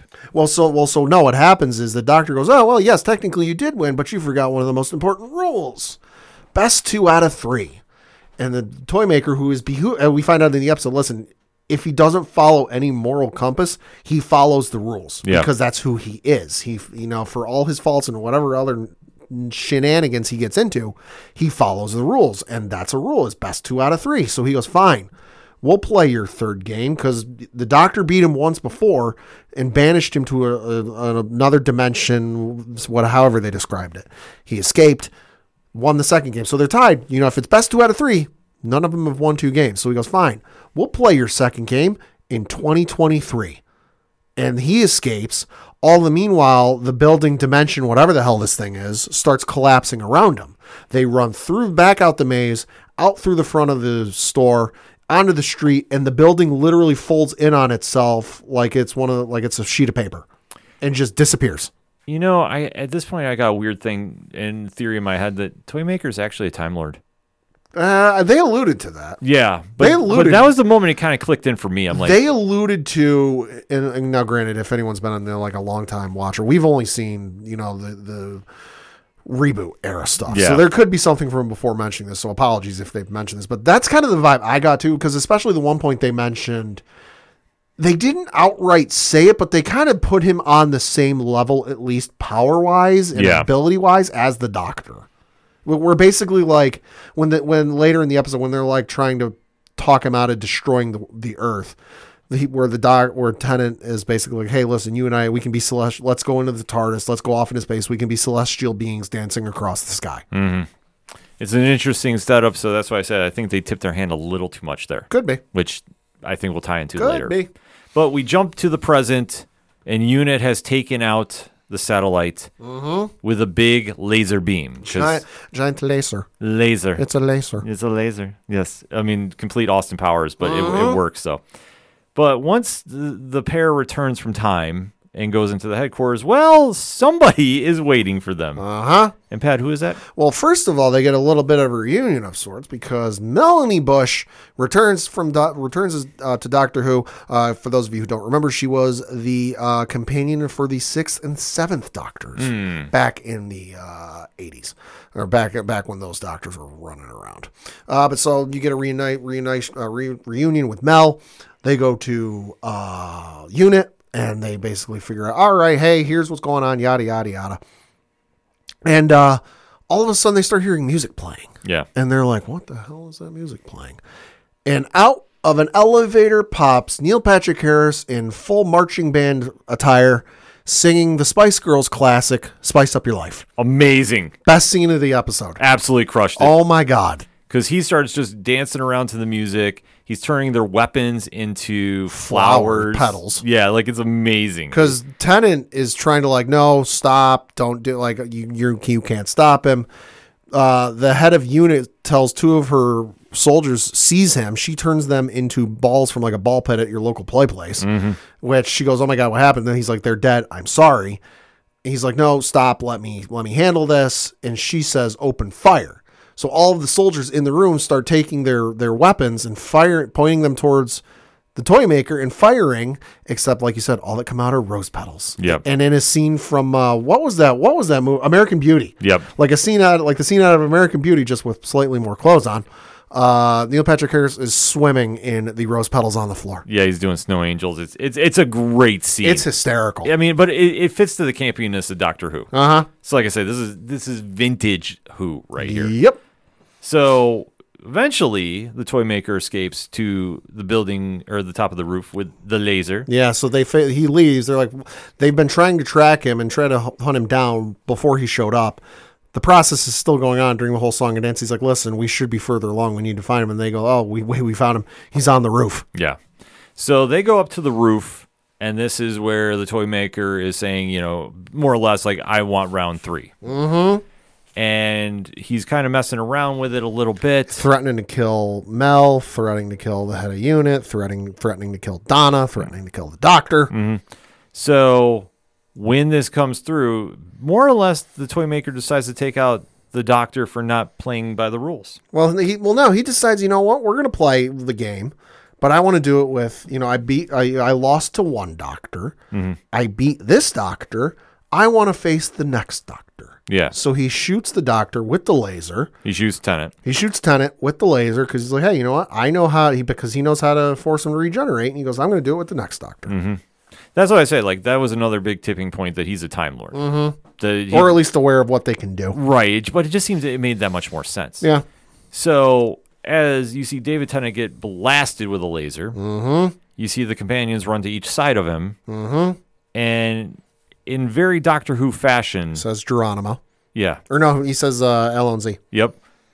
And then he asks them to pull. Well, because first the energy starts coming out of him like it's getting ready for a regeneration. Mm-hmm. And then it stops. And I'm watching oh, here we go again. And then the music stops and I'm like, JK? And then he looks at Donna because Donna's on his right, our left, and says, hey, can you pull my arm? What? You want us to do what? He's like, pull my arm. He goes, this feels different than before. And Donna and Mel start pulling, and out of David Tennant, half of David Tennant, comes the 15th Doctor. Mm-hmm.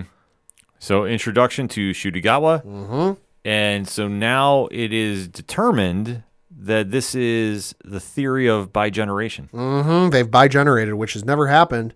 And according to them, isn't even really a thing. It's supposed to be a myth. Yeah, it's an urban legend. It ain't a myth or an urban legend no more. Yeah. Because it happened. Or a galactic legend, we should say. Yes. Because it goes through time and space. Yes. So it's a situation that now we have 2 doctors, and they're ready to face the toy maker in one last time. Which also shouldn't be a thing because, as has been history, with the exception of the 50th anniversary, 2 doctors shouldn't be in the same timeline or point in time together because things should explode if that happens. But hey, reasons. Yes, this is definition of reasons right here. So you do see that they wind up defeating the toy maker in a game of catch. In a game of catch. The most extreme game of catch I've ever seen. Yes. And so the toy maker is now gone. Right. Well, so they won the game, so they banish the toy maker off to some other dimension or to never return again. But I'm sure they'll find, if they want to bring him back at some point, they'll find a loophole or something they forgot to mention. Well, at this stage, it went from being the Joker to Mr. Mistleplick. Yes. Good analogy. So, like I say, there's going to be a way they're going to bring him back. Yes. And especially, too, with how they set this up, and I'll get to it just a little bit, we get a resolution about what happens with everybody. Because David Tennant's doctor is convinced to go back with Donna and live his life away from the adventures of Doctor Who. Well, yeah, so you now got 2 doctors, which has never happened before outside of the 50th anniversary special where there were 3 technically. And now it's become a case of like, okay, well, why is this a thing? Why are you why did this face return? And basically the way they come up with it is, listen, you've been running around, you've been fighting wars for all this time that you're running on fumes. Even the 15th Doctor says, like, listen, I'm you and I know you're running on fumes. You're just stretched too thin. And Donna basically tells him, like, listen, you need to take a step back, relax, and just live. Because she says, listen, look what I did after you left me. She goes, I took a step back. I took a couple jobs. I started a family, and I just, hung out and I did what I did every day.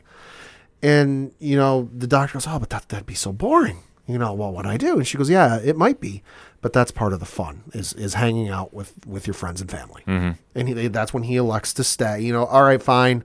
I'll let you being the 15th Doctor, go off and do your thing. I'm going to stay here. But then he comes into the issue of, well, I don't want to leave the TARDIS. I've been with it for so long. And the 15th Doctor goes, well, wait a minute. We won the game. We're supposed to get a prize. Let's get our prize.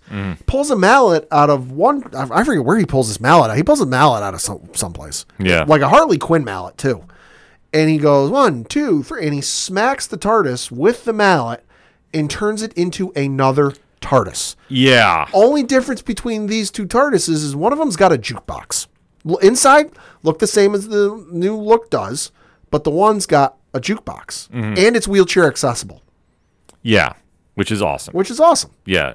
So we now have a new. There's 2 doctors. Yeah. There's 2 TARDISes. There's 2 sonic screwdrivers.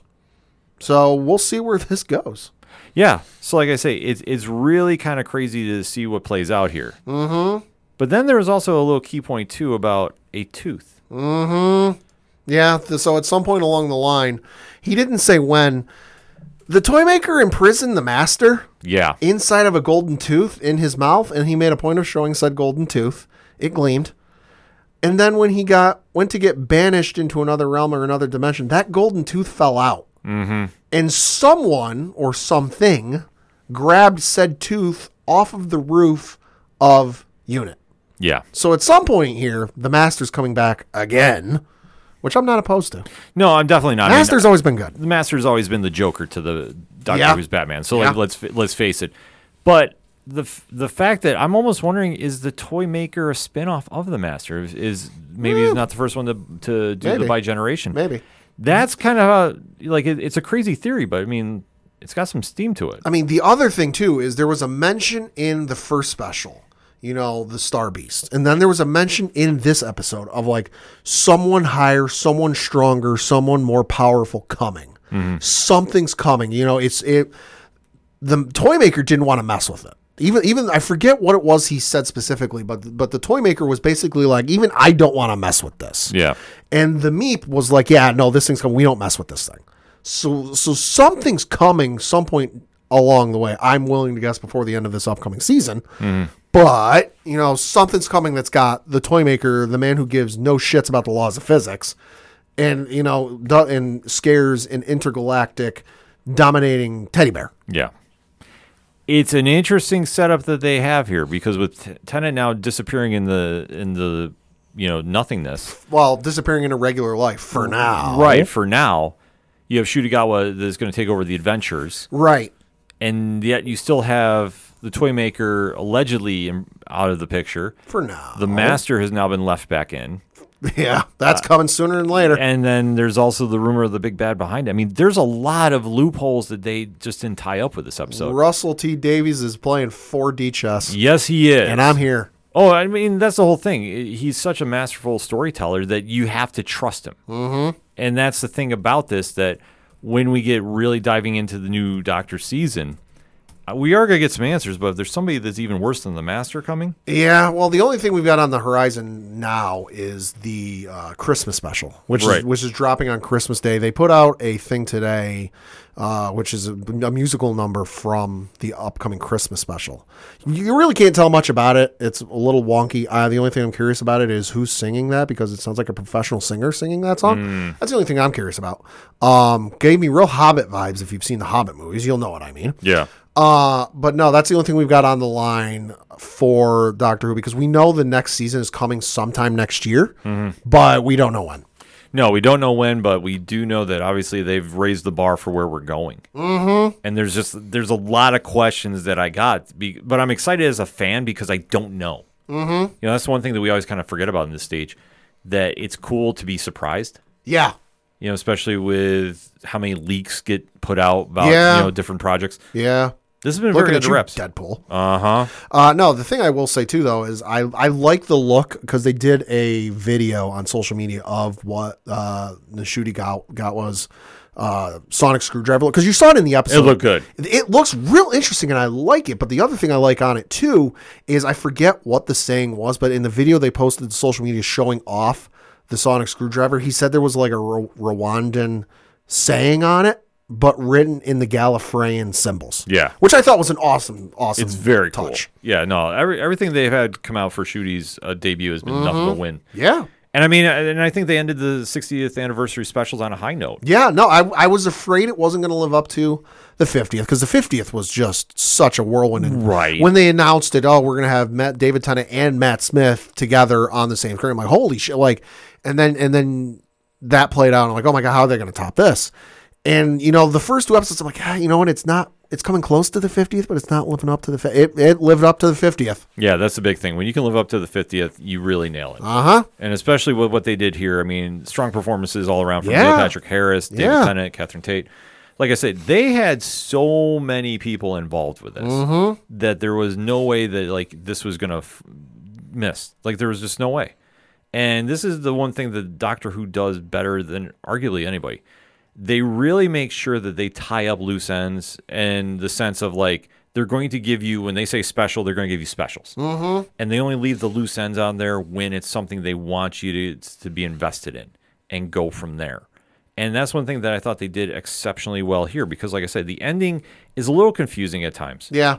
Just because I'm an impatient fan. Sure. And I want to see what they're going to do. Well, also, Doctor Who never does things A to B to C. It's A to B, back to A, over to D, back to C, over to G. Yeah, it's all over the place, which is one of the beauty and charms. But at the same time, if it's more streamlined in that aspect, it becomes a little more easier to figure out. This one, I still think is anybody's guess. Yeah. But there's a lot more upside to it that is keeping me invested as a fan. So that's where I want to see where we go from here. Yeah.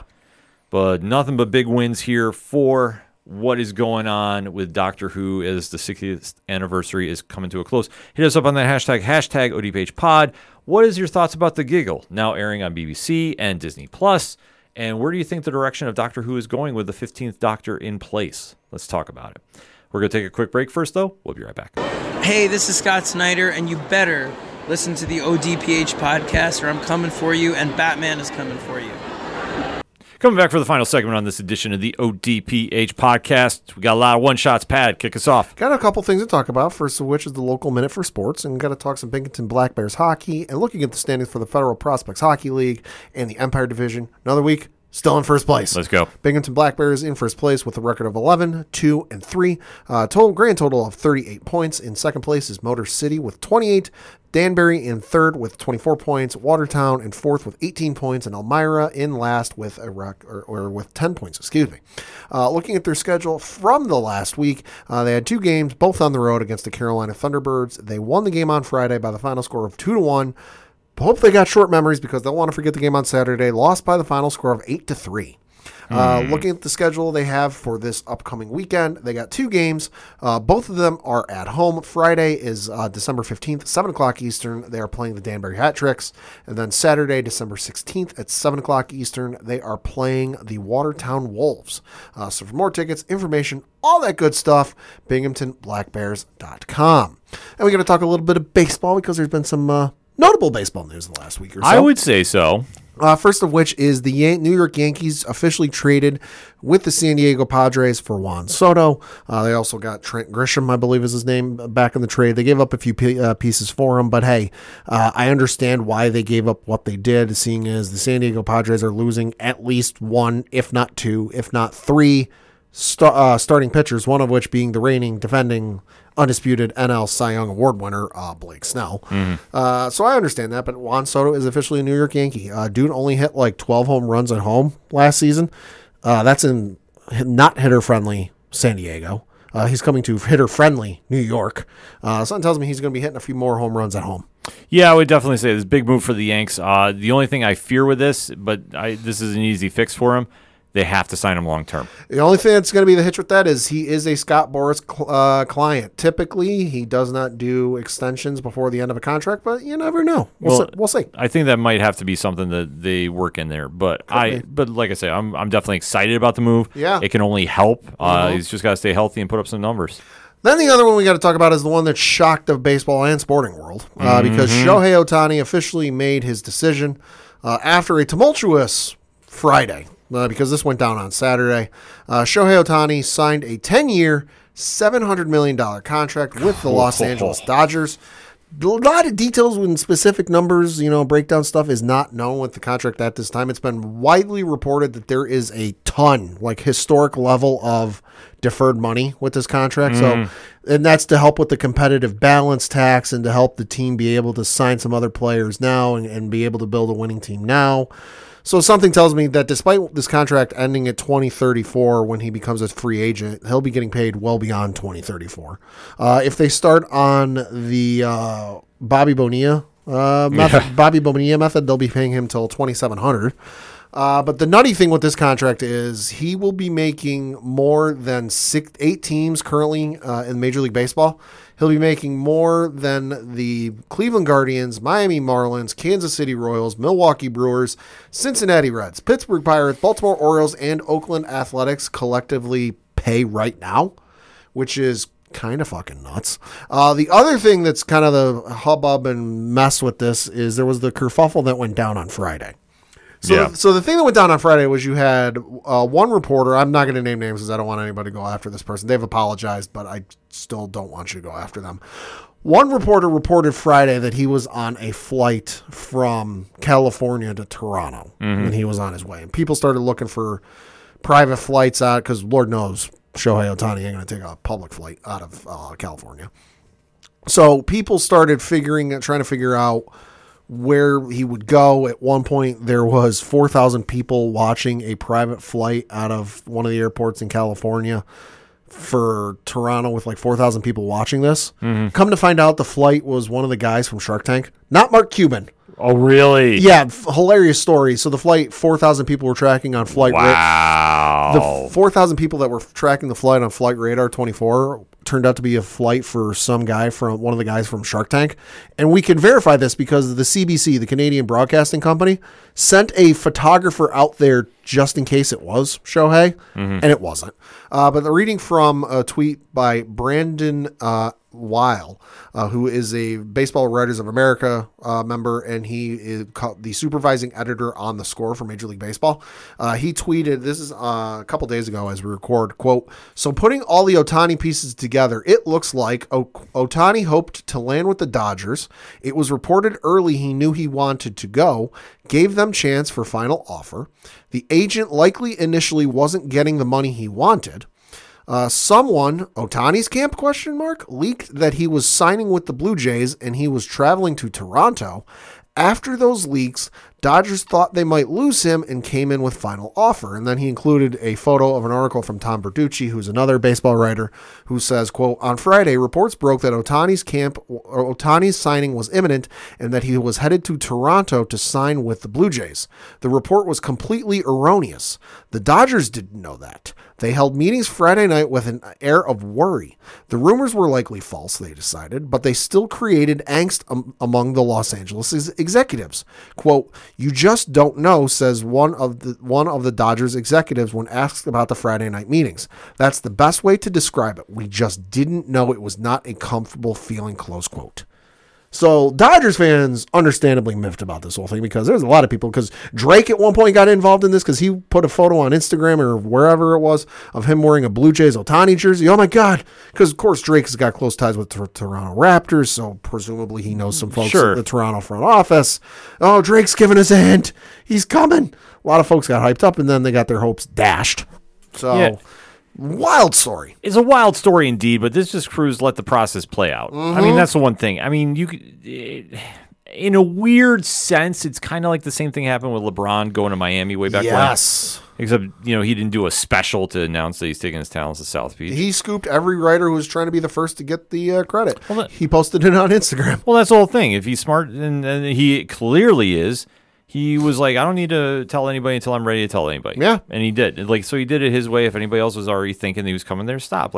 It proves how fans can be very excited, but at the same time, they got to be smart. Yeah, and it just proves how crazy this situation got. Because at one point, there was a rumor going around that Shohei didn't want people to know the name of his dog because it was allegedly an implication or a hint as to where he might go. So you had people on television speculating the name of his dog, trying to guess what it could mean for where he wanted to go. It just got all sorts of insane. That's out of control. As for the contract, absolutely absurd. That's a joke. Now, mind you, he's not even going to pitch this year because he had Tommy John surgery, but he can still hit. But still, he's not even going to be able to pitch this year. But the fact that he's getting paid $700 million over the course of 10 plus years is insane. We're going to live in the day and age where somebody's getting $1 billion. I hope that doesn't happen until after I die. Yeah, same here. But I could understand it if you were saying like $400 or $500 million with him. Then at least I could be like, okay, it's a lot, but I get it, sure. See, but even 6, stretching it, 7, fuck off. No, I mean the deal is, I'm sorry, you're paid to play a professional sport. Mm-hmm. There has to be a hard cap all around on the board about how much money is there, right? And say not to go on too much of a rant, but it's I'm sorry, I feel that there's other jobs in this world that are more important. Yeah. That deserve more funding than sitting here throwing money at somebody that's going to pitch every 5 days and be a part of a team. Yeah, and listen, there are some teams and some owners that are richer than others. Yeah. That's a fact, but I don't see every team throwing a number like this out at free agents, or hell, even what the Yankees do or the Red Sox do or the Mets do. Well, but at the same time, some of you owners could be less cheapskates than you currently are. Well, that's the whole thing. When you deal with looking at you, Oakland A's. When you deal with a professional business, you mean Las Vegas A's. They're still Oakland. Well, like I said, they haven't officially left. But it goes down to the point. If you're going to be an owner of a professional sports team, you want to make it a competitive product for your fans and the game itself. Mm-hmm. So if you're not willing to do it, why are you here? Oakland A's owner is worth a reported $3 billion.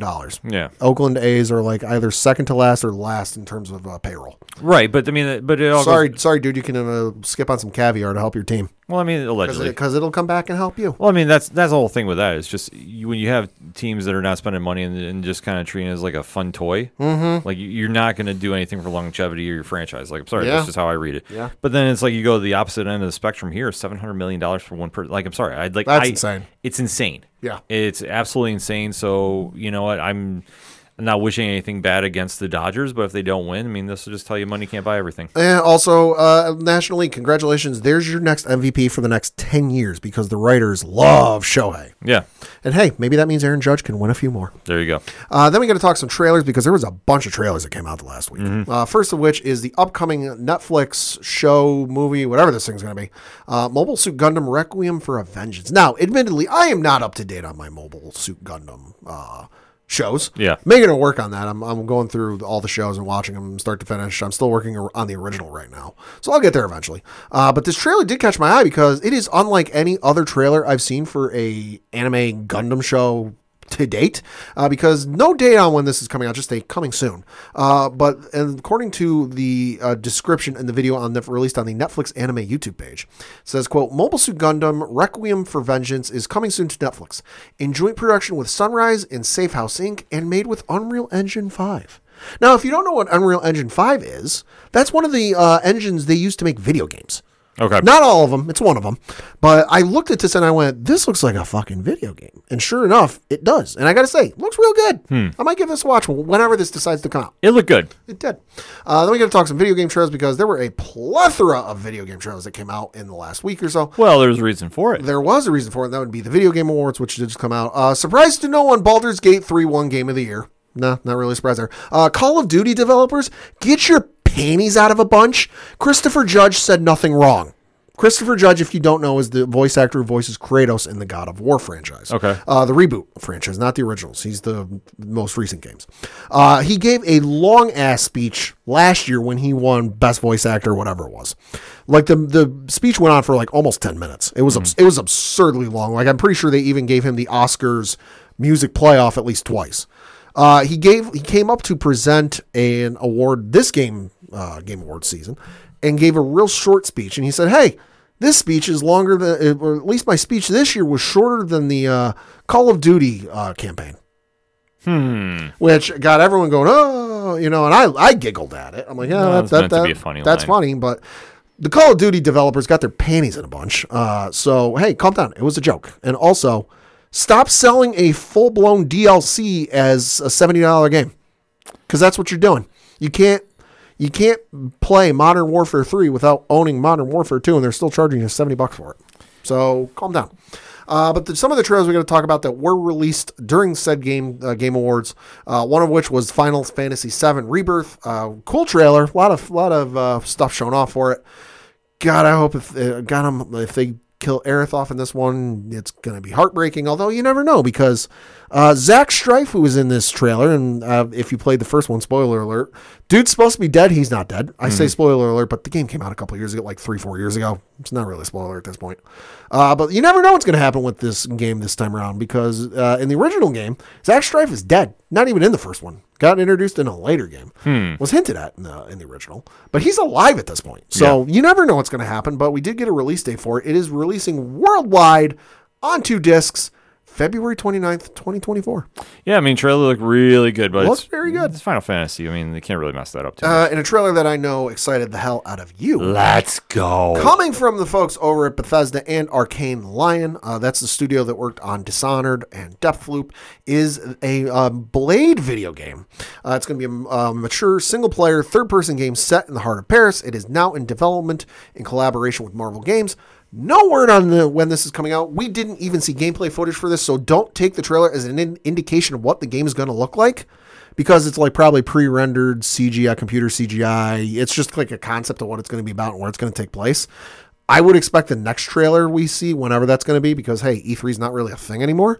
But whenever they decide to unveil, the next trailer, that's probably when we're going to get maybe a gameplay look at what it looks like. But I'm willing to bet, since it's made by Bethesda's involved and Microsoft owns Bethesda, this is probably going to be an Xbox exclusive game, which, sucks. But hey, I'm a PlayStation guy and I've got Marvel's Wolverine and Spider-Man. Yeah, like I say, it plays in your favor. But no, Yeah. this is exciting news. To be honest, I didn't even hear anything about this being Neither did I. mentioned for a game. So the fact that we're getting that, and I know the Mahershala Ali movie is back on track. Hearing positive things coming out from that as well, too. Yeah. So it looks like Blade is going to have a big 2024, and that's good for Marvel to get some good press. So I'm excited for that. And then we're going to talk about the Dragon Ball Sparking Zero trailer that came out. This, of course, is the successor to the last Budokai Tenkaichi game. No word when this is coming out. The trailer just says wish list now. It's coming out for PlayStation 5, the Xbox Series X/S, and it's going to be out on PC through Steam. Game looks good. It's got kind of that look the last couple Dragon Ball games have had, with Xenoverse 2, Kakarot, and obviously the fighting game. I forget what that one's called. Looks good. Not a whole lot to it. It's just kind of like a cinematic, hey, they're fighting trail, which is a Dragon Ball game. Of course they're going to be fighting. Yeah. The cast looks like it's going to be nuts just because it's some of the Dragon Ball characters. Goku, Vegeta, Krillin's in there, Yamcha I know is shown in there, Piccolo also, but then you've got some of the characters from Super. I know the Jiren is glimpsed at one point, Majin Buu's glimpsed at one point, so we'll see what it looks like. I'm sure I'm going to pick this thing up because it looks awesome, but I cannot wait for that to come out. Looks very cool. And then lastly, certainly not leastly, from the trailers, the one everyone is waiting since 2011, 2012? Something like it, man. We finally got a trailer for GTA 6. Yes. Coming in 2025, so not even coming out next year. Surprising no one. Surprising no one, but it's coming out in 2025. The game, as has been rumored and semi-confirmed, going to be set in the Vice City location, so it's going to be set in Miami. Probably going to see a Rick Ross cameo in this game. Wouldn't be surprised. Game looks good. Game looks like it's going to be a lot of fun. It's going to be nuts. It's going to be all the antics you would ensue with a Grand Theft Auto game. But the fact that it's been 3 generations, because the GTA 5 came out, a lot of people associate it with PS4 and the Xbox One. It came out on the Xbox 360 and the PlayStation 3 originally. It came out when I was still in college. Yeah. Because I remember buying Saints Row 4, playing through that and getting through everything I could do with that. And then Grand Theft Auto 5 came out. I sold Saints Row 4 back to the GameStop where I was going to school as credit towards GTA 5. And I bought GTA 5 while I was still in college. So it came out originally on the PlayStation 3, Xbox 360. Then they re-released it with first-person only mode added for PlayStation 4 and the Xbox One. And then they re-released it for PlayStation 5 and the most recent Xbox. So it's absolutely insane that Grand Theft Auto skipped an entire console generation. But hey, we're GTA 6 right around the corner. Hard to believe it's here, but you know what? Good. I'm glad to see it. So yeah, it's gonna be a lot of fun. Yeah, it's like I say, I just want to actually get it physically in my hands, and then we'll go from there. I do too. All right, so very quickly for me, the UFC and NXT stuff, we'll be talking wrestling this week on Wrestling Night Live, Nerd Initiative, Thursday night, 8 p.m. Eastern Standard Time, so you get the NXT recap there. Other than that, it was kind of a little more quieter week per se as far as WWE and AEW goes, but a lot of great stuff has happened on the indies, so definitely want to make sure you drop that subscribe button for that, and also keep an ear out for it in podcast form. Yeah. A lot of stuff happening there as well, so definitely make sure you follow Nerd Initiative for all that. The UFC card this weekend, I'll be talking on Patreon about. Okay. So definitely have my thoughts there. Want to make sure that we give a little incentive for this month's bonus episode, so we'll definitely have a lot to talk about that. So patreon.com/ODPH podcast. And quick bit of movie news, because we didn't get a chance to talk about this last week, but it's been officially confirmed. 2 new additions into the Superman Legacy movie from James Gunn. Okay. One, we had heard the rumor. It was an all done deal, but the tweet has come out, so I guess it's now the equivalent of Facebook official. Nicholas Hoult will be playing the role of Lex Luthor. Oh, okay. So, good actor. Yeah, so there was a tweet that was put out by James Gunn on his Instagram, or actually a post on his Instagram, I should say, quote, "Yes, I can finally answer. Nicholas Hoult is Lex Luthor in Superman Legacy. I couldn't be happier. When we went out to dinner last night to celebrate and discuss how we could create a Lex that would be different from anything that we've seen before and we'll never forget. Quote, but James, we've heard this weeks ago. Why didn't you tell us it was true? Unquote. Quote, because we were still discussing it. Or we were discussing it. It wasn't final until a couple days ago, and I didn't want to tell you something that wasn't certain. Anyway, here's to Lex, one of my favorite characters in the DCU, end quote from the Instagram post, and there's a picture up of them as well. Nice. In case you don't know, Nicholas Hoult, known for such films as Nux and Mad Max Fury Road. Marcus Brewer in About a Boy. Wasn't that the movie that was filmed over the course of 10 years? I believe so. Something like that. He was also in the movie Warm Bodies, and he was also Hank and Beast from X-Men Days of Future Past. Yes, he was part of the new school of the X-Men class, so it's very cool to see him. I know that he had been rumored to be joining the new DCU in some manner, shape, or form. Also played J.R.R. Tolkien in the biopic Tolkien. Yep. If you're a Lord of the Rings fan, highly recommend that movie. Yeah, no, he's a great addition. He's a great actor. Good movie. Glosses over some stuff, but it's a movie. Yeah, but definitely a huge win for this new Superman Legacy reboot. Yeah. And it was also announced quietly, which I know it generated a little bit of buzz, but I mean, honestly, this did not like crush me in any single way, except I was super excited to hear who is going to be playing. And that is Sean Gunn is coming to the DCU, which we all knew. Yeah. And he's been cast as Maxwell Lord.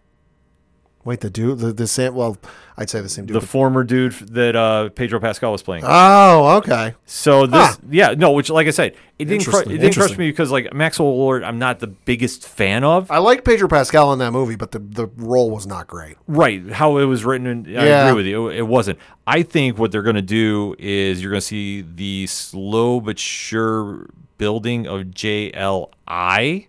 Ooh. And that's where Maxwell Lord will come in because knowing James Gunn, I think that's where we're going to get some Justice League International eventually. I'll say this. The only reason I remember that character's name is because of Pedro Pascal's performance. Mm-hmm. Well, that's other than that, forgettable role. Well, yeah, exactly. As far as the movies go, very forgettable.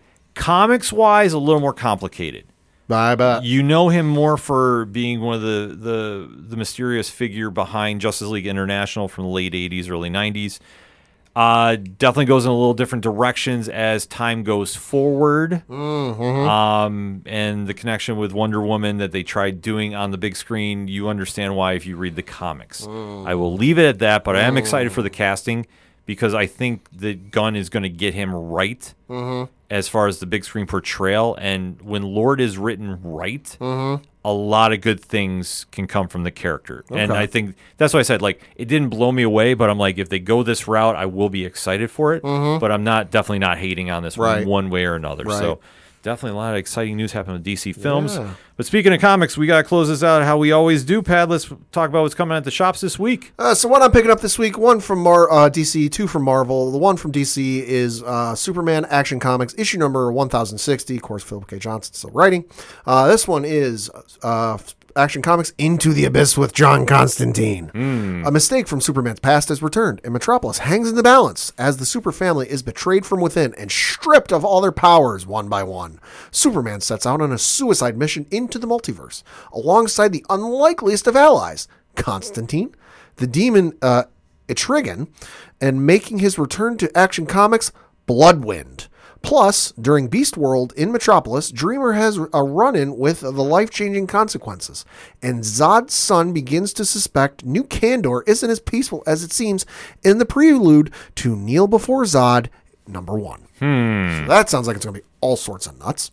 Then from one's from Dark Horse, I should say. The first one, that is Star Wars The High Republic Adventures, Phase 3, issue number 1 from Daniel Jose Older. This one reads, quote, "Out here at the edge of the war, death surrounds us. It has been 1 year since the fall of Starlight. Padawan Lula Talisola and many others are missing and presumed dead. At the Alamaj Cantina, a Republican outpost on the planet of Iridu, Zine mourns and waits when an intriguing transmission is received from Tartakville.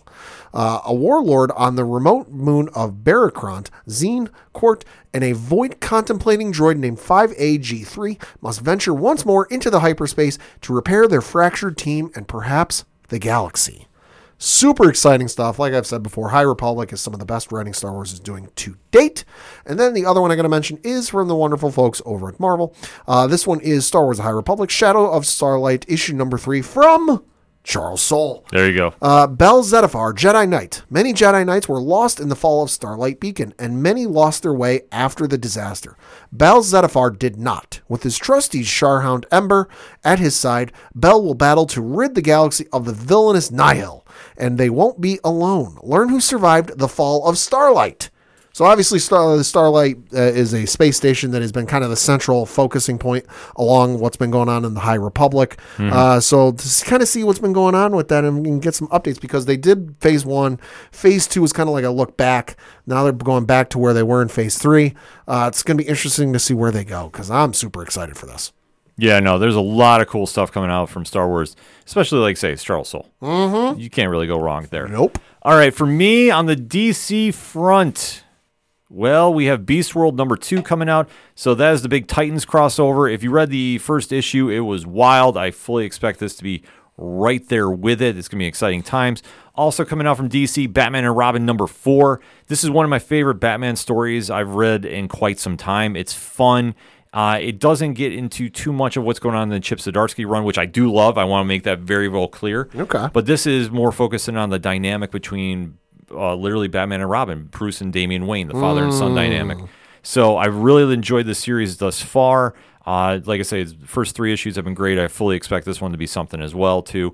Outsiders number 2. So this is the return of one of the more interesting teams in the DC universe, but with the Hive Mind writing, Jackson Lansing and Colin Kelly, you know I'm definitely going to check this out. Their Thunderbolts was freaking amazing with Geraldo Borges drawing. Oh, my God. So good. Okay. So good. That's with Marvel, but obviously Outsiders, they're doing some really cool things. Issue number 1 was definitely different than I thought it was going to be. I like the take they're doing, though. Okay. Because the Outsiders can be a tricky team for various reasons, but I like what they're setting up here. Also, from Marvel coming out on Wednesday, Spider-Gwen Smash, number 1. Melissa Flores is writing. That's all I need. Melissa Flores writing Spider-Gwen. Go Spider. Done. Enough said. Take my money. Because obviously, if you read Mighty Morphin Power Rangers by Boom Studios or The Dead Lucky by Image Comics and Black Market Narrative, you know Melissa is an amazing writer, and I fully expect this to be something very, very special. Also, from Dark Horse, funny you mentioned that, Pat. Yeah? They have got a really big week coming out this week, but there's one book that caught my attention, and that is Masterpiece. And it's Brian Michael Bendis and Alex Malv, who you know from Daredevil and Scarlet. Yep. It's them teaming up on a new book. Okay. And I'm showing you the cover right now. Oh, that's interesting.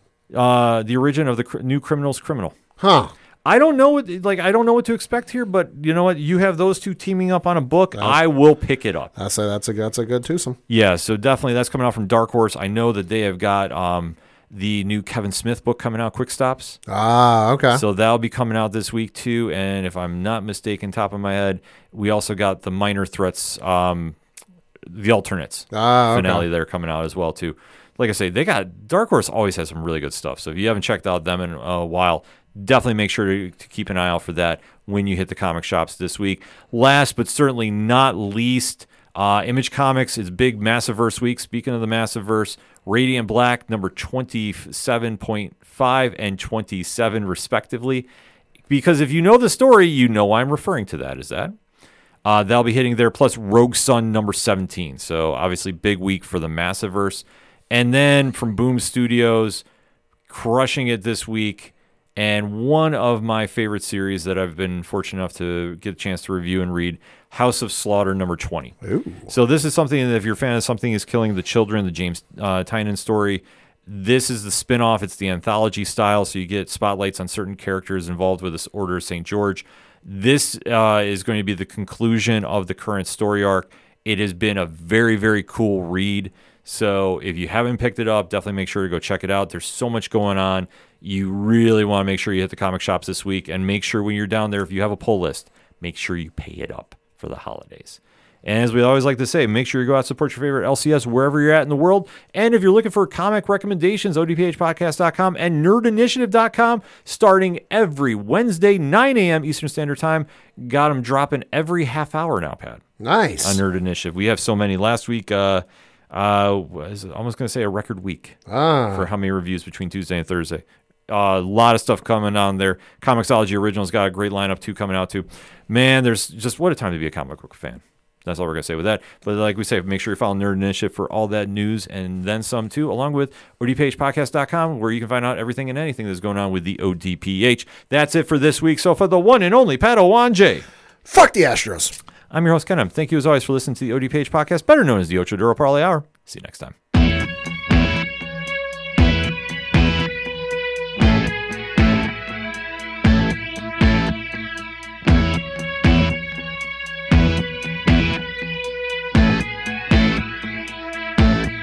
It's such waste of time, swiping left and swiping right on people you could know. 'Cause 'Cause anyone who's worth a damn be worth way more than a picture could ever show.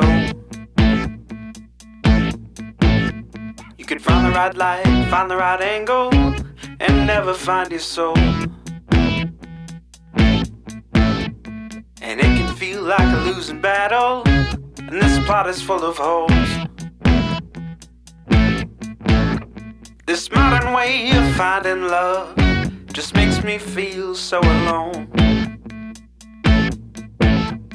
And I can't be the only one sick of staring at my phone.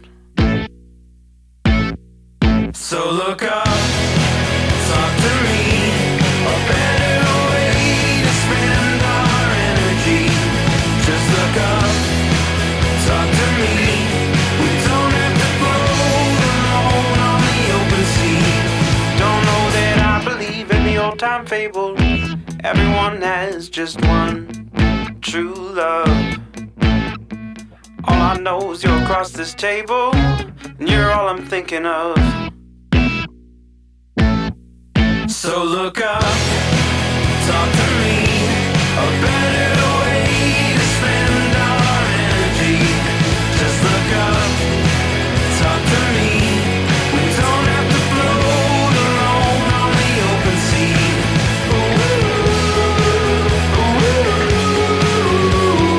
Talk to me.